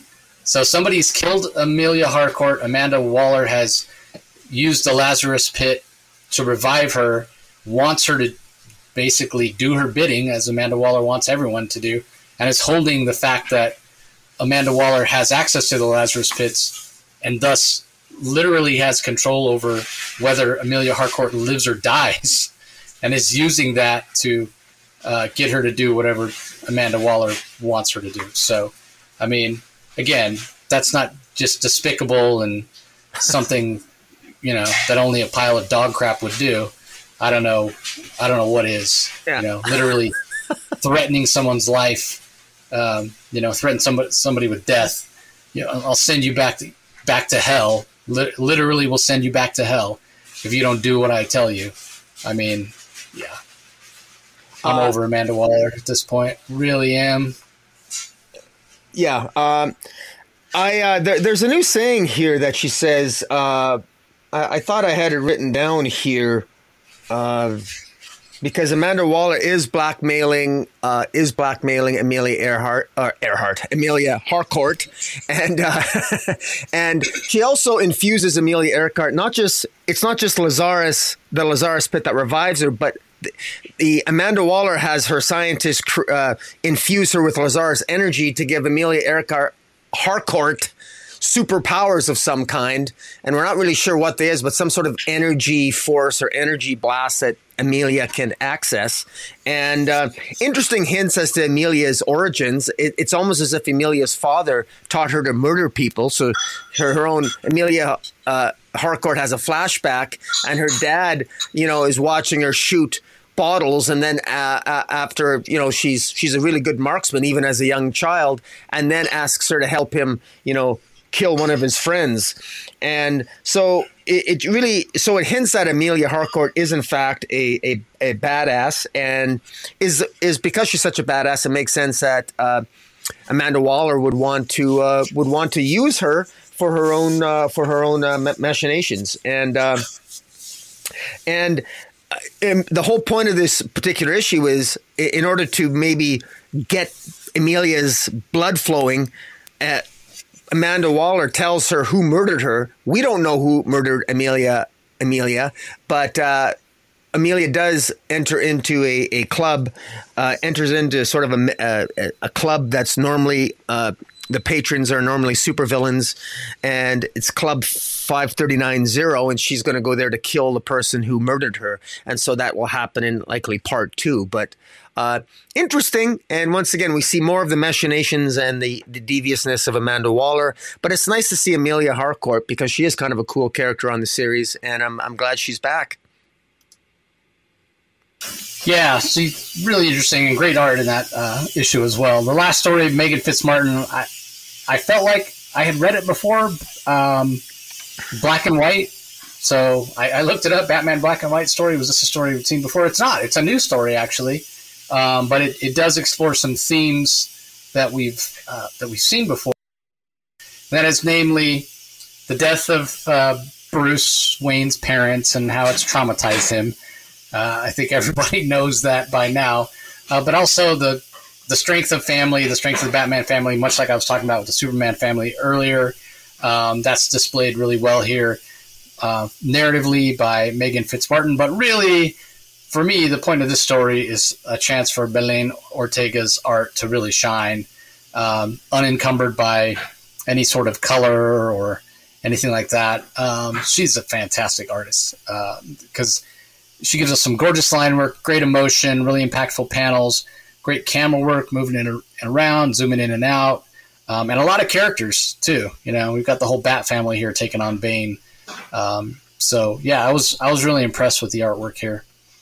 What are your thoughts on it? Yeah, it actually reminded me of Joshua Williamson's Night Terrors issue 2, where Joshua Williamson had Batman confront his younger self, telling his younger self that everything's going to be okay. You're going to grow up and you're going to have super friends and heroes. And in this one, Batman and the Bat family are in danger of being defeated by Bane and Hush. So Batman both has a physical, is physically beaten as well as psychologically beaten by Hush, but he wins the day because of family. And while he's unconscious, he's imagining talking to his younger self, where he tells his younger self, sort of again similar to the Williamson story, that everything's going to be okay, and that he gets his strength, and he almost sees his parents as giving him a new family as a source of his strength against all his enemies. And so even though he lost his parents, he did gain a second family because of their loss. So the idea being that even from the greatest tragedy can arise your greatest triumphs. And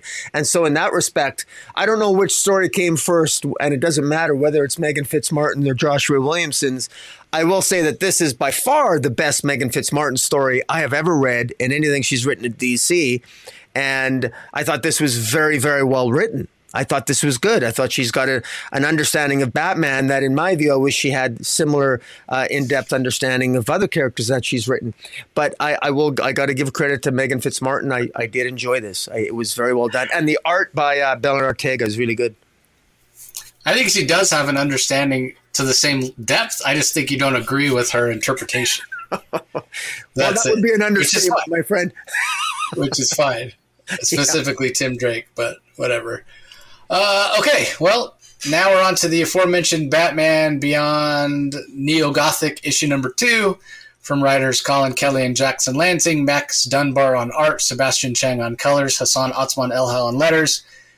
We got to see last time the Batman Beyond version of Killer Croc, which apparently it's still Waylon Jones. I almost said Waylon Jennings, who's a country music singer.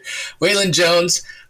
He's grown quite large in the ensuing years. He almost looks like a dinosaur at this point, which, I don't know. It's not necessarily explained how he's gotten so big. But yeah, he's down in the bowels of Gotham, and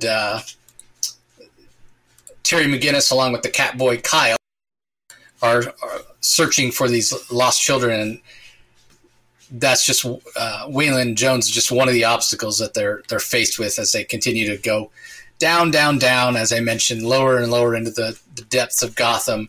We know they'll end up in the Garden.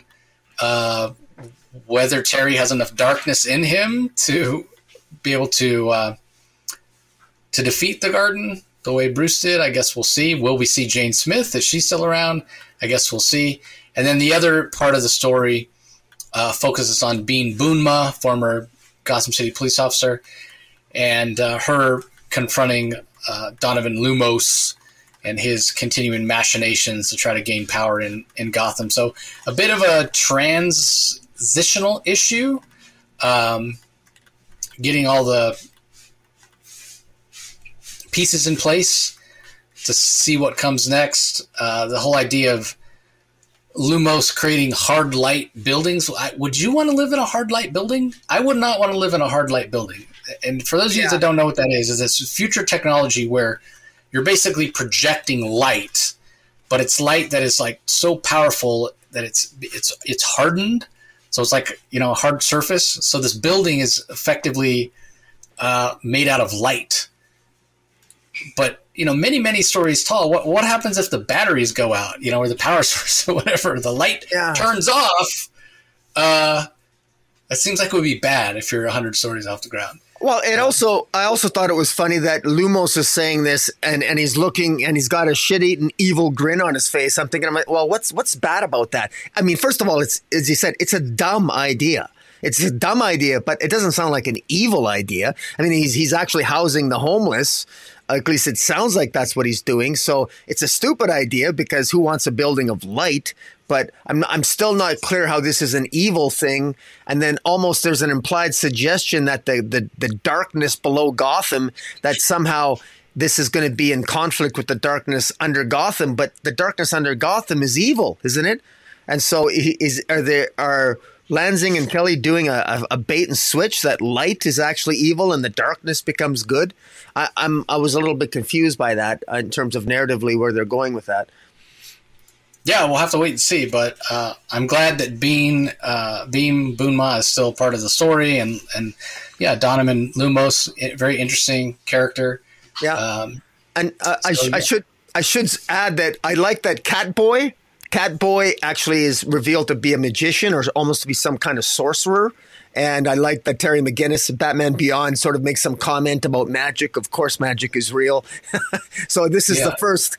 I'm not an expert on. I'm not an expert on Batman Beyond history. It was never really a character I read a lot about. So to my knowledge, Catboy the first magical creature, the magical character in the Batman Beyond mythology? I don't know. That's the impression I got from what Batman Beyond said, but readers can maybe correct me on that. I don't know, but I thought this was well done, and I enjoyed the fact that we, clearly the people of Gotham are former detective Beam Bunma is, talking to people who have lost loved ones, who have been kidnapped and have been lost in the bowels of Gotham, and the reveal at the end that the tomb that apparently modern day Batman created a tomb to house the Dark Garden is this Tomb of Owls. Is that related to the tomb to the Court of Owls? This Tomb of Owls? I thought that's a very curious name, the Tomb of Owls, and in any event. Kudos to Colin Kelly and Jackson Lanzing. Max Dunbar on the art does a good job. Really, Killer Croc, giant Killer Croc looks very intimidating. Even the city of light of this Loomis, the coloring just sort of pops off the page. It seems relatively well done. And I'm curious as to this light versus darkness, where how that's going to play out in terms of maybe that's going to be a bait and switch, like I said. But we'll have to wait and see. But, this is... I'm enjoying this. I've never been into Batman Beyond before. It was Kelly and Lansing is what got me into it in their first series, whatever that was like last year. So I'm curious to see where this goes. Yeah, Batman Beyond Neo Year, really my first regular reading of Batman Beyond as well. I shout out to Max Dunbar, the artist. You mentioned how fantastic the art is.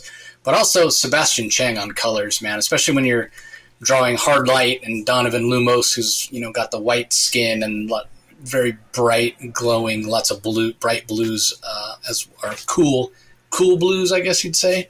Like, not a deep blue, but like a bright bluish white. It's just fantastic color work. All right. Up next, Tom King writes The Penguin. Rafael de la Torre is the artist. Marcelo Mayala on colors, Clayton Cowell on letters. Brian Boland does a fantastic variant cover, as does David Marquez. Yeah, this a little bit of spiritual tie-in to Batman Killing Time. We do see the same agent that was shot in the face at the end of Killing Time shows up here, and it references Killing Time at one point. But what'd you think of this?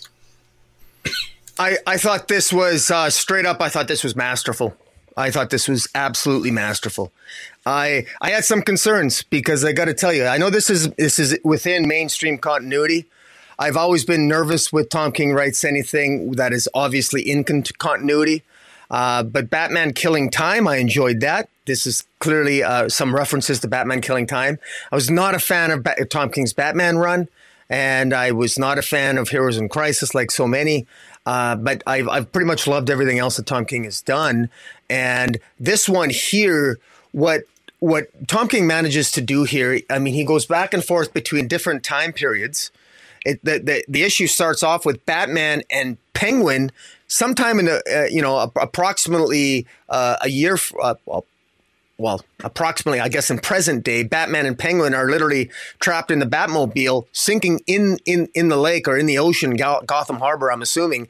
And Batman is incapacitated. All his fail-safes are done. They're drowning. And Batman is commenting to himself, he can't believe that that he doesn't know how Penguin pulled it off. Now, what did Penguin pull off? No one's really sure. But we do know from the flashback, and we know from what we know of the Penguin over the last year, that the Penguin faked his own death, and he basically fled, and he moved to Metropolis, and he basically opened a flower shop, and his children took over the family business of crime and corruption, being a mafioso crime family in Gotham. Meanwhile, Oswald Cobblepot is he's in Metropolis, and he has a flower shop. And what Tom King does masterfully here, and I had to count them, but there's multiple narrators throughout this issue. There's no less than 6 narrators. Batman does some of the narration. There's the tailor, Oswald Cobblepot's tailor does some of the narration.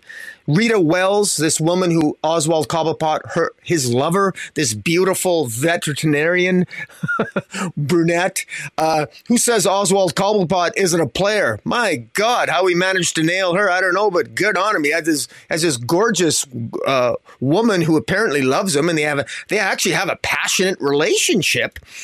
She does some narrating. The flower shop customer does some narration. Agent Neri Espinosa, who we saw in Batman Killing Time, does some narrating. And Amanda Waller herself crops up at the end and does some narration when the Penguin is picked up by Agent Espinosa and is interrogating Penguin. We get so much information in terms of what is going on. And what's interesting here is that Oswald Cobblepot does seem to be someone who he's trying to fit in. He's a guy, he's being followed by Agent Espinosa, and he's someone who is, Agent Espinosa intentionally sends an undercover cop to Oswald to try to intentionally antagonize him, to get him to lash out, to get him to do something. But Cobblepot just ignores him, insists on being a nice guy, talks calmly to him, literally sits on the bench, feeds the penguins. He just wants to live on the surface, this appears to be a Cobblepot that just wants to enjoy his life. He's given up being a mobster in Gotham. And that's what it is like on the surface. And of course, we as readers, we're waiting for the shoe to drop. We know that this is not Oswald Cobblepot. Something is going to happen. This is not Oswald Cobblepot. Well, this Agent Espinosa, who we last saw in Batman Killing Time, the last time we saw her, she was shot in the head by Riddler. Well, it's revealed here, she reveals to Cobblepot when she's interrogating him that she spent 5 years in recovery. 5 years in recovery, basically learning to walk, to physically heal herself. And a strange thing happened to her. Agent Espinosa was somebody who swore all the time. One of the criticisms of Batman Killing Time, written by Tom King, was that King made Espinosa swear all the time. She said the 4-letter word repeatedly all the time, to the point that some readers it annoyed. But Espinosa embraced it, and she became known as Agent F. and she basically, the trauma of overcoming the wound on her face inflicted by the Riddler, she gave up swearing. And what's interesting here is that she manages to locate Oswald Cobblepot, and she impresses the hell out of Amanda Waller. Amanda Waller even says that this Espinosa reminds Amanda Waller of her younger self. And so Agent Espinosa has managed to impress Amanda Waller, and Amanda Waller basically, hey man, this is a pretty good thing. We managed to capture Oswald Cobblepot, and they want to use Oswald Cobblepot. They want to reinstate him into Gotham. You're going to go back to Gotham, Penguin. You're going to take over the mafia again. You're going to be the top dog, and you're going to be controlled by us. In other words, it's Amanda Waller through Agent Espinosa playing her games again, wanting to control everything. This is Amanda Waller playing that game.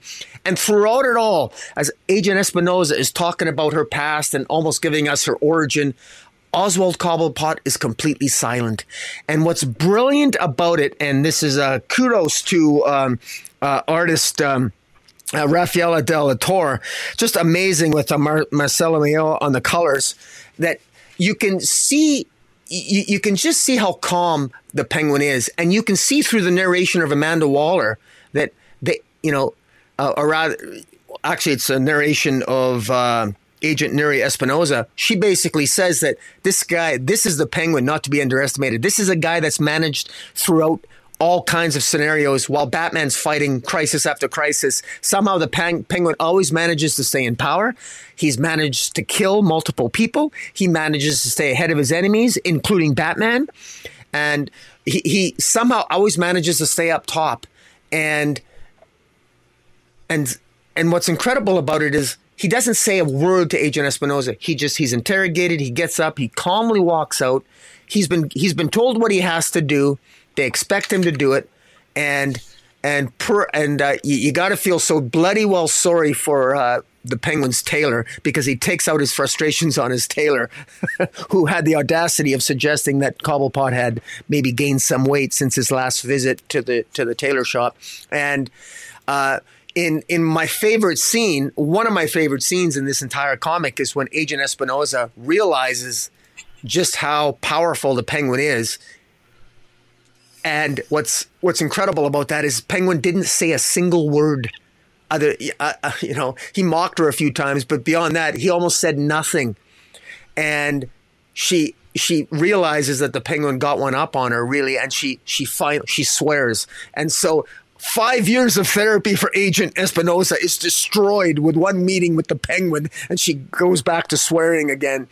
And you could understand why, because we all know the Penguin, and we all know the violent Penguin. This Penguin is back in full glory because Amanda Waller, you can pretty much blame Amanda Waller pulling the Penguin back. I'm reminded of Godfather 3, the words of Al Pacino's Godfather character, saying, just when I try to get out, they pull me back in, And I thought this was really good.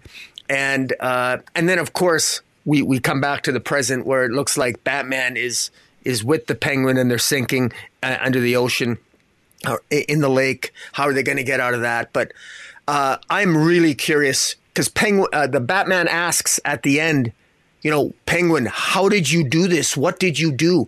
And I am so curious as to what happened here. I'm so looking forward to this. I think that Tom King has gotten better as a writer in terms of if he can channel some of his great storytelling that he put into Gotham City Year One, which I thought was a fantastic noir-like tale. And Tom King has been saying with some degree of ego, well-deserved, that he's really proud of his work here on Penguin. I'm so looking forward to where this is going. And, I'm even pleasantly surprised at Wonder Woman, which at some point we're going to review. So I love this, straight up love it, and I highly recommend this. What did you think? Yeah, I enjoyed it. You did a good job of recapping. I don't think you really missed anything that stood out to me. One thing that I'll comment on, though, and this is the same thing with the Riddler in Batman Year Zero that Scott Snyder did, right? It's this idea, we've talked about it many times, the power creep of Batman, as writers continue to try to one-up themselves, and Batman's become this incredibly powerful hero, very formidable, even though he doesn't technically have any superpowers. And so as kind of a consequence of that, I mean, you feel like it's a natural extension. His villains have to get more formidable as well, right? In order to actually present a challenge for Batman. So, the Riddler went from being kind of this jokey guy that would like leave clues and dress in a skin tight green suit that had riddles all over it and the purple domino mask and very zany and reminiscent of the Batman 66 TV show, to the smartest man alive and that sort of thing. And maybe the culmination of that evolution of the Riddler probably being the Batman One Bad Day Riddler one shot from earlier this year by Tom King and Mitch Gerads, which without question in my mind is the best Riddler story ever told. Yeah. But a scary Riddler, right? A very formidable Riddler. And now it's almost like Tom King wants to do the same thing with the Penguin, right? Like the Penguin's always been played a little bit as a buffoon, like even when they evolved him beyond just typical bank robber type to, more of a crime boss and running the Iceberg Lounge casino and, pretending to be legitimate, more like almost a Kingpin-like character. If you want to think of the Marvel character Kingpin, where he's doing illegal stuff, but you can't really prove anything. You can't pin it on him. And here we're presented with a Penguin that is, really terrifying in a lot of ways to these agents, right? Amanda Waller doesn't even want the Penguin to know that she's the one pulling the strings. When Agent Espinosa sends one of her underlings to confront the Penguin in the park, bump into him on purpose and then blame it on him or whatever. We're told when the guy's full of bluster and calling him an old man and whatever, but he knows it's the Penguin. He knows how many people the Penguin has killed, how cold-hearted the Penguin is. He walks away. He's himself. He's so terrified, right? So that to me is something that really stands out, because I've never thought of the Penguin as somebody that you would be terrified of, especially when he doesn't have his trappings around him. He doesn't have a bunch of goons or henchmen around him to do his dirty work, and he doesn't seem to be somebody who's physically imposing either, right? Like, you might not necessarily be worried if you were stuck in a dark alley with the Penguin, not the way you would be if you were stuck in a dark alley with Bane, right? Like, Bane doesn't need anybody to handle his physical dirty business. He can handle that himself. But the Penguin, well, I guess if he has his umbrella, as his tailor would show you, but it's this idea that the Penguin's willing to do anything, right? Like, just a completely amoral person. So yeah, it's interesting that DC's decided, we need to level up the Penguin. He's become a little too much of a joke or a punchline. And this isn't new, right? This has been coming for a long time. We talked about it when, was it in the Mariko Tamaki run of Detective Comics, where we saw the Penguin? He was teaming up with, God, what was the guys whose daughter was killed? Can't remember his name. He was very physically imposing. But anyway, the Penguin was really getting back out on the streets, getting his hands dirty again. That was sort of the start of this journey. That was Penguin One Bad Day, wasn't it? No, that was Penguin coming back. But if you recall, in the Mariko Tamaki run of Wonder Woman, when you had Vile, and he got you mean Detective Comics? Yeah, is that not what I said? Did I say Batman? Wonder Woman. You said Wonder Woman. Yeah, not her Wonder Woman. Yes, the Detective Mariko Tamaki Detective Comics run. Yeah. What was the guy's name? He was like a big real estate tycoon. Worth, wasn't it? Worth, yes, yeah. There you go. Yeah, Worth was his name. And he made a deal with the Penguin to try to take out Batman and what have you. Right. And that was really the beginning of DC. And we commented on the time. We said, we feel like DC is trying to bring an edge back to the Penguin, and that's really and then that led into Zdarsky's run with Penguin framing Batman for his murder, and then maybe we thought, well, maybe DC's not trying to make the Penguin edgier and more dangerous, because they took him off the playing field and put him in Metropolis, owning a flower store, and that didn't last very long. And so now here we are. So I'm very curious to see where this goes as well. Will Tom King be able to convince me that the Penguin is somebody, Oswald Cobblepot is somebody that you should be terrified of? I guess we'll see. All right, last book we'll talk about in detail on this episode is Unstoppable Doom Patrol, number 5 of 7. This is written by Dennis Culver. We have art from Chris Burnham. Brian Reber handles the colors. Pat Brosso on letters. Assault on Main Street. What'd you think of this? I just need to get my bearings here. I wish this was a series and not just a mini series. Dennis Culver, I like how the story played out here. This we sort of like jump into we jump into a story where the Doom Patrol they're going into the headquarters of, or they're actually entering a city called I forget the name of this the name of the city, but it's actually a front for this corporation called the Metagene Corporation, and it's run by this guy named Brian McLean.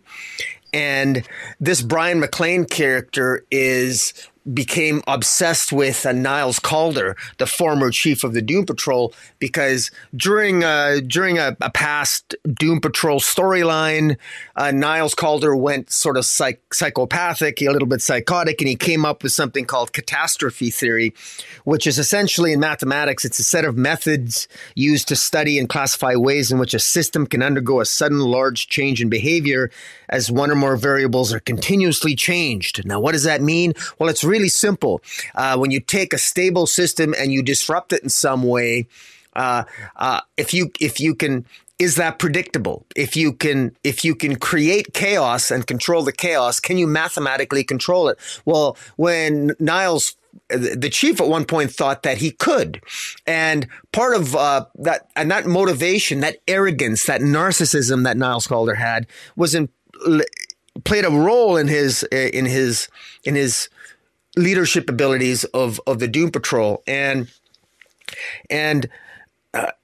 now McLean, this leader of this Metagene Corporation, he comes on board after the Lazarus reign. He wants to use his corporate power to find all the people affected by the Lazarus reign and create what he calls a golden age for all of humankind. Essentially, he wants all the people that are affected by the Lazarus reign, their metagenes are basically activated, and he wants to basically control all of them. Meanwhile, now obviously Niles Calder wants to stop them. Chief Crazy Jane wants to stop him. Doom Patrol wants to stop this guy. And also, this guy, he's working with the Brain and Mala. And this entire town is actually consists of people that are of the Metagene Corporation. And it's a trap. The Doom Patrol are lured to this town basically they're lured, they're into this trap, and because this McLean character utilized Mento, who was the Doom Patrol member who's got psychic abilities, the McLean had his own psychics feed false information to the Doom Patrol, luring them to this town. In any event, Crazy Jane doesn't trust Niles Calder, and so you got that going on in the background, and you got a lot of interesting character work, a lot of great scenes. Chris Burnham on the art really shines. Brian Reber on the colors. I mean, the action sequences are amazing. My favorite set of sequences is there's this meta woman that's created where McLean takes all the nanotech that he can get, and he combines nanotech with catastrophe theory, and he creates this meta woman. Unfortunately, as you can imagine, it ends up being a catastrophe because this meta woman, while she kicks Doom Patrol's ass, her body soon mutates and she becomes this globulous, horrific looking mess. This is where Chris Burnham's art absolutely shines, because he's really good at drawing horrific looking things, and I mean that in the nicest way. And it's just gory as hell. The Doom Patrol end up winning the day, and as they win the day and they flee this town and they escape, they've managed to defeat McLean and his machinations. And while they're fleeing the town, Peacemaker and, of course, the rest of Amanda Waller's squad are coming in, and it's revealed that McLean, this corporation, this Metagene Corporation, is actually being run by Amanda Waller. Again, Amanda Waller has her teeth in virtually every nefarious aspect of the DC universe. Amanda Waller has her teeth in. And I thought this was really good. I haven't even touched upon some of the dialogue that I really liked, the character moments, the the bickerings between Crazy Jane and Niles Calder, and the fact that Niles is sort of redeemed at the end. Crazy Jane comes to trust Niles Calder at the end, and Niles Calder talks about how he abandoned catastrophe theory when he's a better man than he used to be. And so, at least on the surface, it would appear that Niles Calder is saying the right things, and Crazy Jane herself is maybe slowly going to be beginning to trust him. So I like the character work here. I like the action. I like the pacing. I love the action. I thought it was very well done. This was, if it wasn't for a couple of the other comics we read this week, this would have been my book of the week. So what do you think? Yeah, I loved it. Perfect art to suit the tone of the story. Again, one of my favorite things about what Dennis Culver is doing with Doom Patrol, talked about it a lot, how he's pulling from every era and making them all matter, making them all count. Niles Calder is such an interesting character to me. So really reflective of society, right? In the way that he's been written over the years. Very, very noble, very wise, leader of the Doom Patrol when he was first introduced,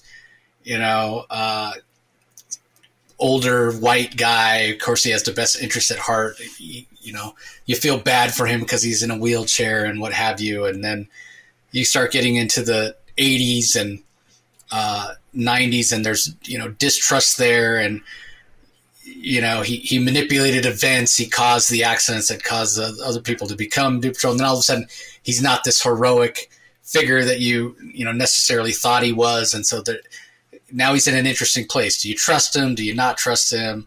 We get that characterization. You mentioned the bickering and the distrust that, and it's interesting, right? Like Niles Calder, known as the Chief, and now it's Crazy Jane, one of her personalities. That's the Chief that's leading the Doom Patrol.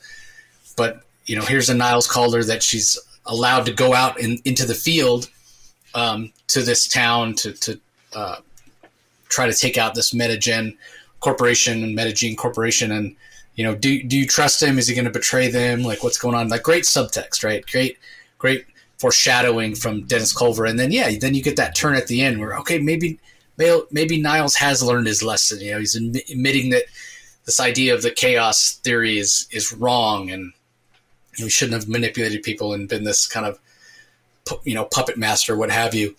But this McClane character following the same path that Niles Calder took previously,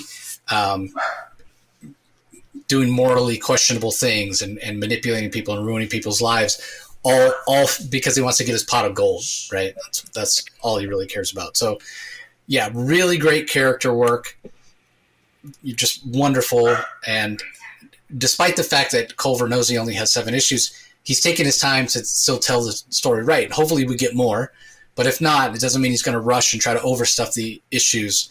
And I really appreciate that and respect that. Then on the other aspect of the story, because Burnham does a great job with that character work and body language and facial expressions and what have you. But then on up on the street of this town where we have the fight between the robotic townspeople and the Metagene agents in the town and what have you, and the other members of the Doom Patrol, Negative Man, Robot Man, Elastic Girl, what have you. Like that action is fantastic as well. Love the art from Burnham. It's so dynamic. He's got great camera angles. He knows what to focus on, and there's a visceralness to his art, like just beautiful. The colors are very primary, which really help sell the book as kind of this, traditional superhero book, which, despite the weirdness of Doom Patrol, I feel like it's had that, If you go back to the earliest Doom Patrol adventure, my greatest adventure, in fact, where it debuted, more of an adventure or pulp type series. And now it's sort of a hybrid between the two, but the Brian Rayber color work is done very, very well also. So yeah, I was just smiling the whole time I was reading this. It's just so good. So much fun.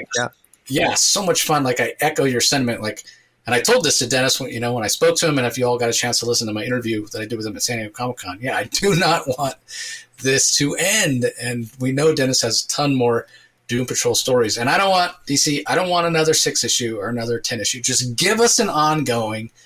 We were just talking about it with Harley Quinn earlier, and how, you mentioned somebody new comes on and you never know what take they're going to have on Harley. But that's okay, because much like Batman, you can tell any kind of story with Harley. And I get that. And that's somewhat true. And Doom Patrol, they're a concept that's very elastic as well.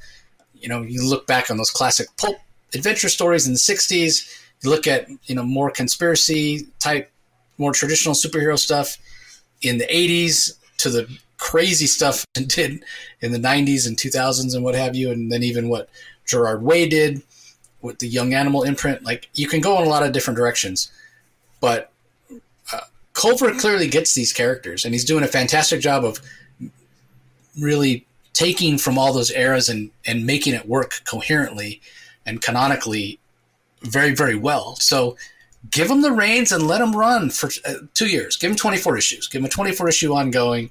See how it sells.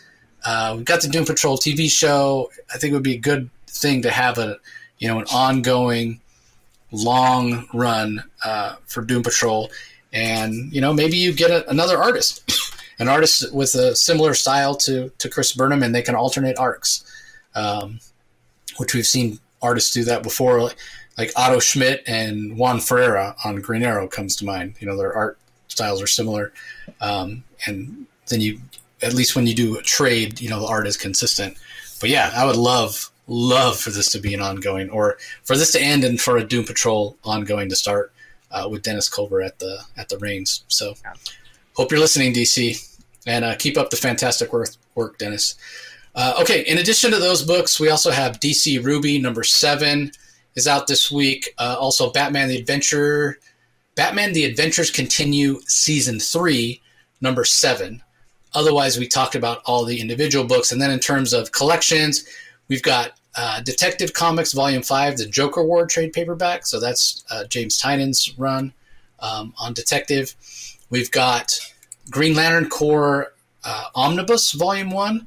So this collects Green Lantern Corps Recharge 1 through 5, Green Lantern Corps 1 through 3 and 7 through 38, Green Lantern 20 through 25, Green Lantern Sinestro Corps Special, and stories from Showcase 95, 7 and 8, Blackest Night, Tales of the Corps 1 through 3, and Untold Tales of Blackest Night. So Peter J. Tomasi, Dave Gibbons, Jeff Johns, Patrick Gleason, so that whole Blackest Night era of Green Lantern, that's what you're getting in Green Lantern Corps.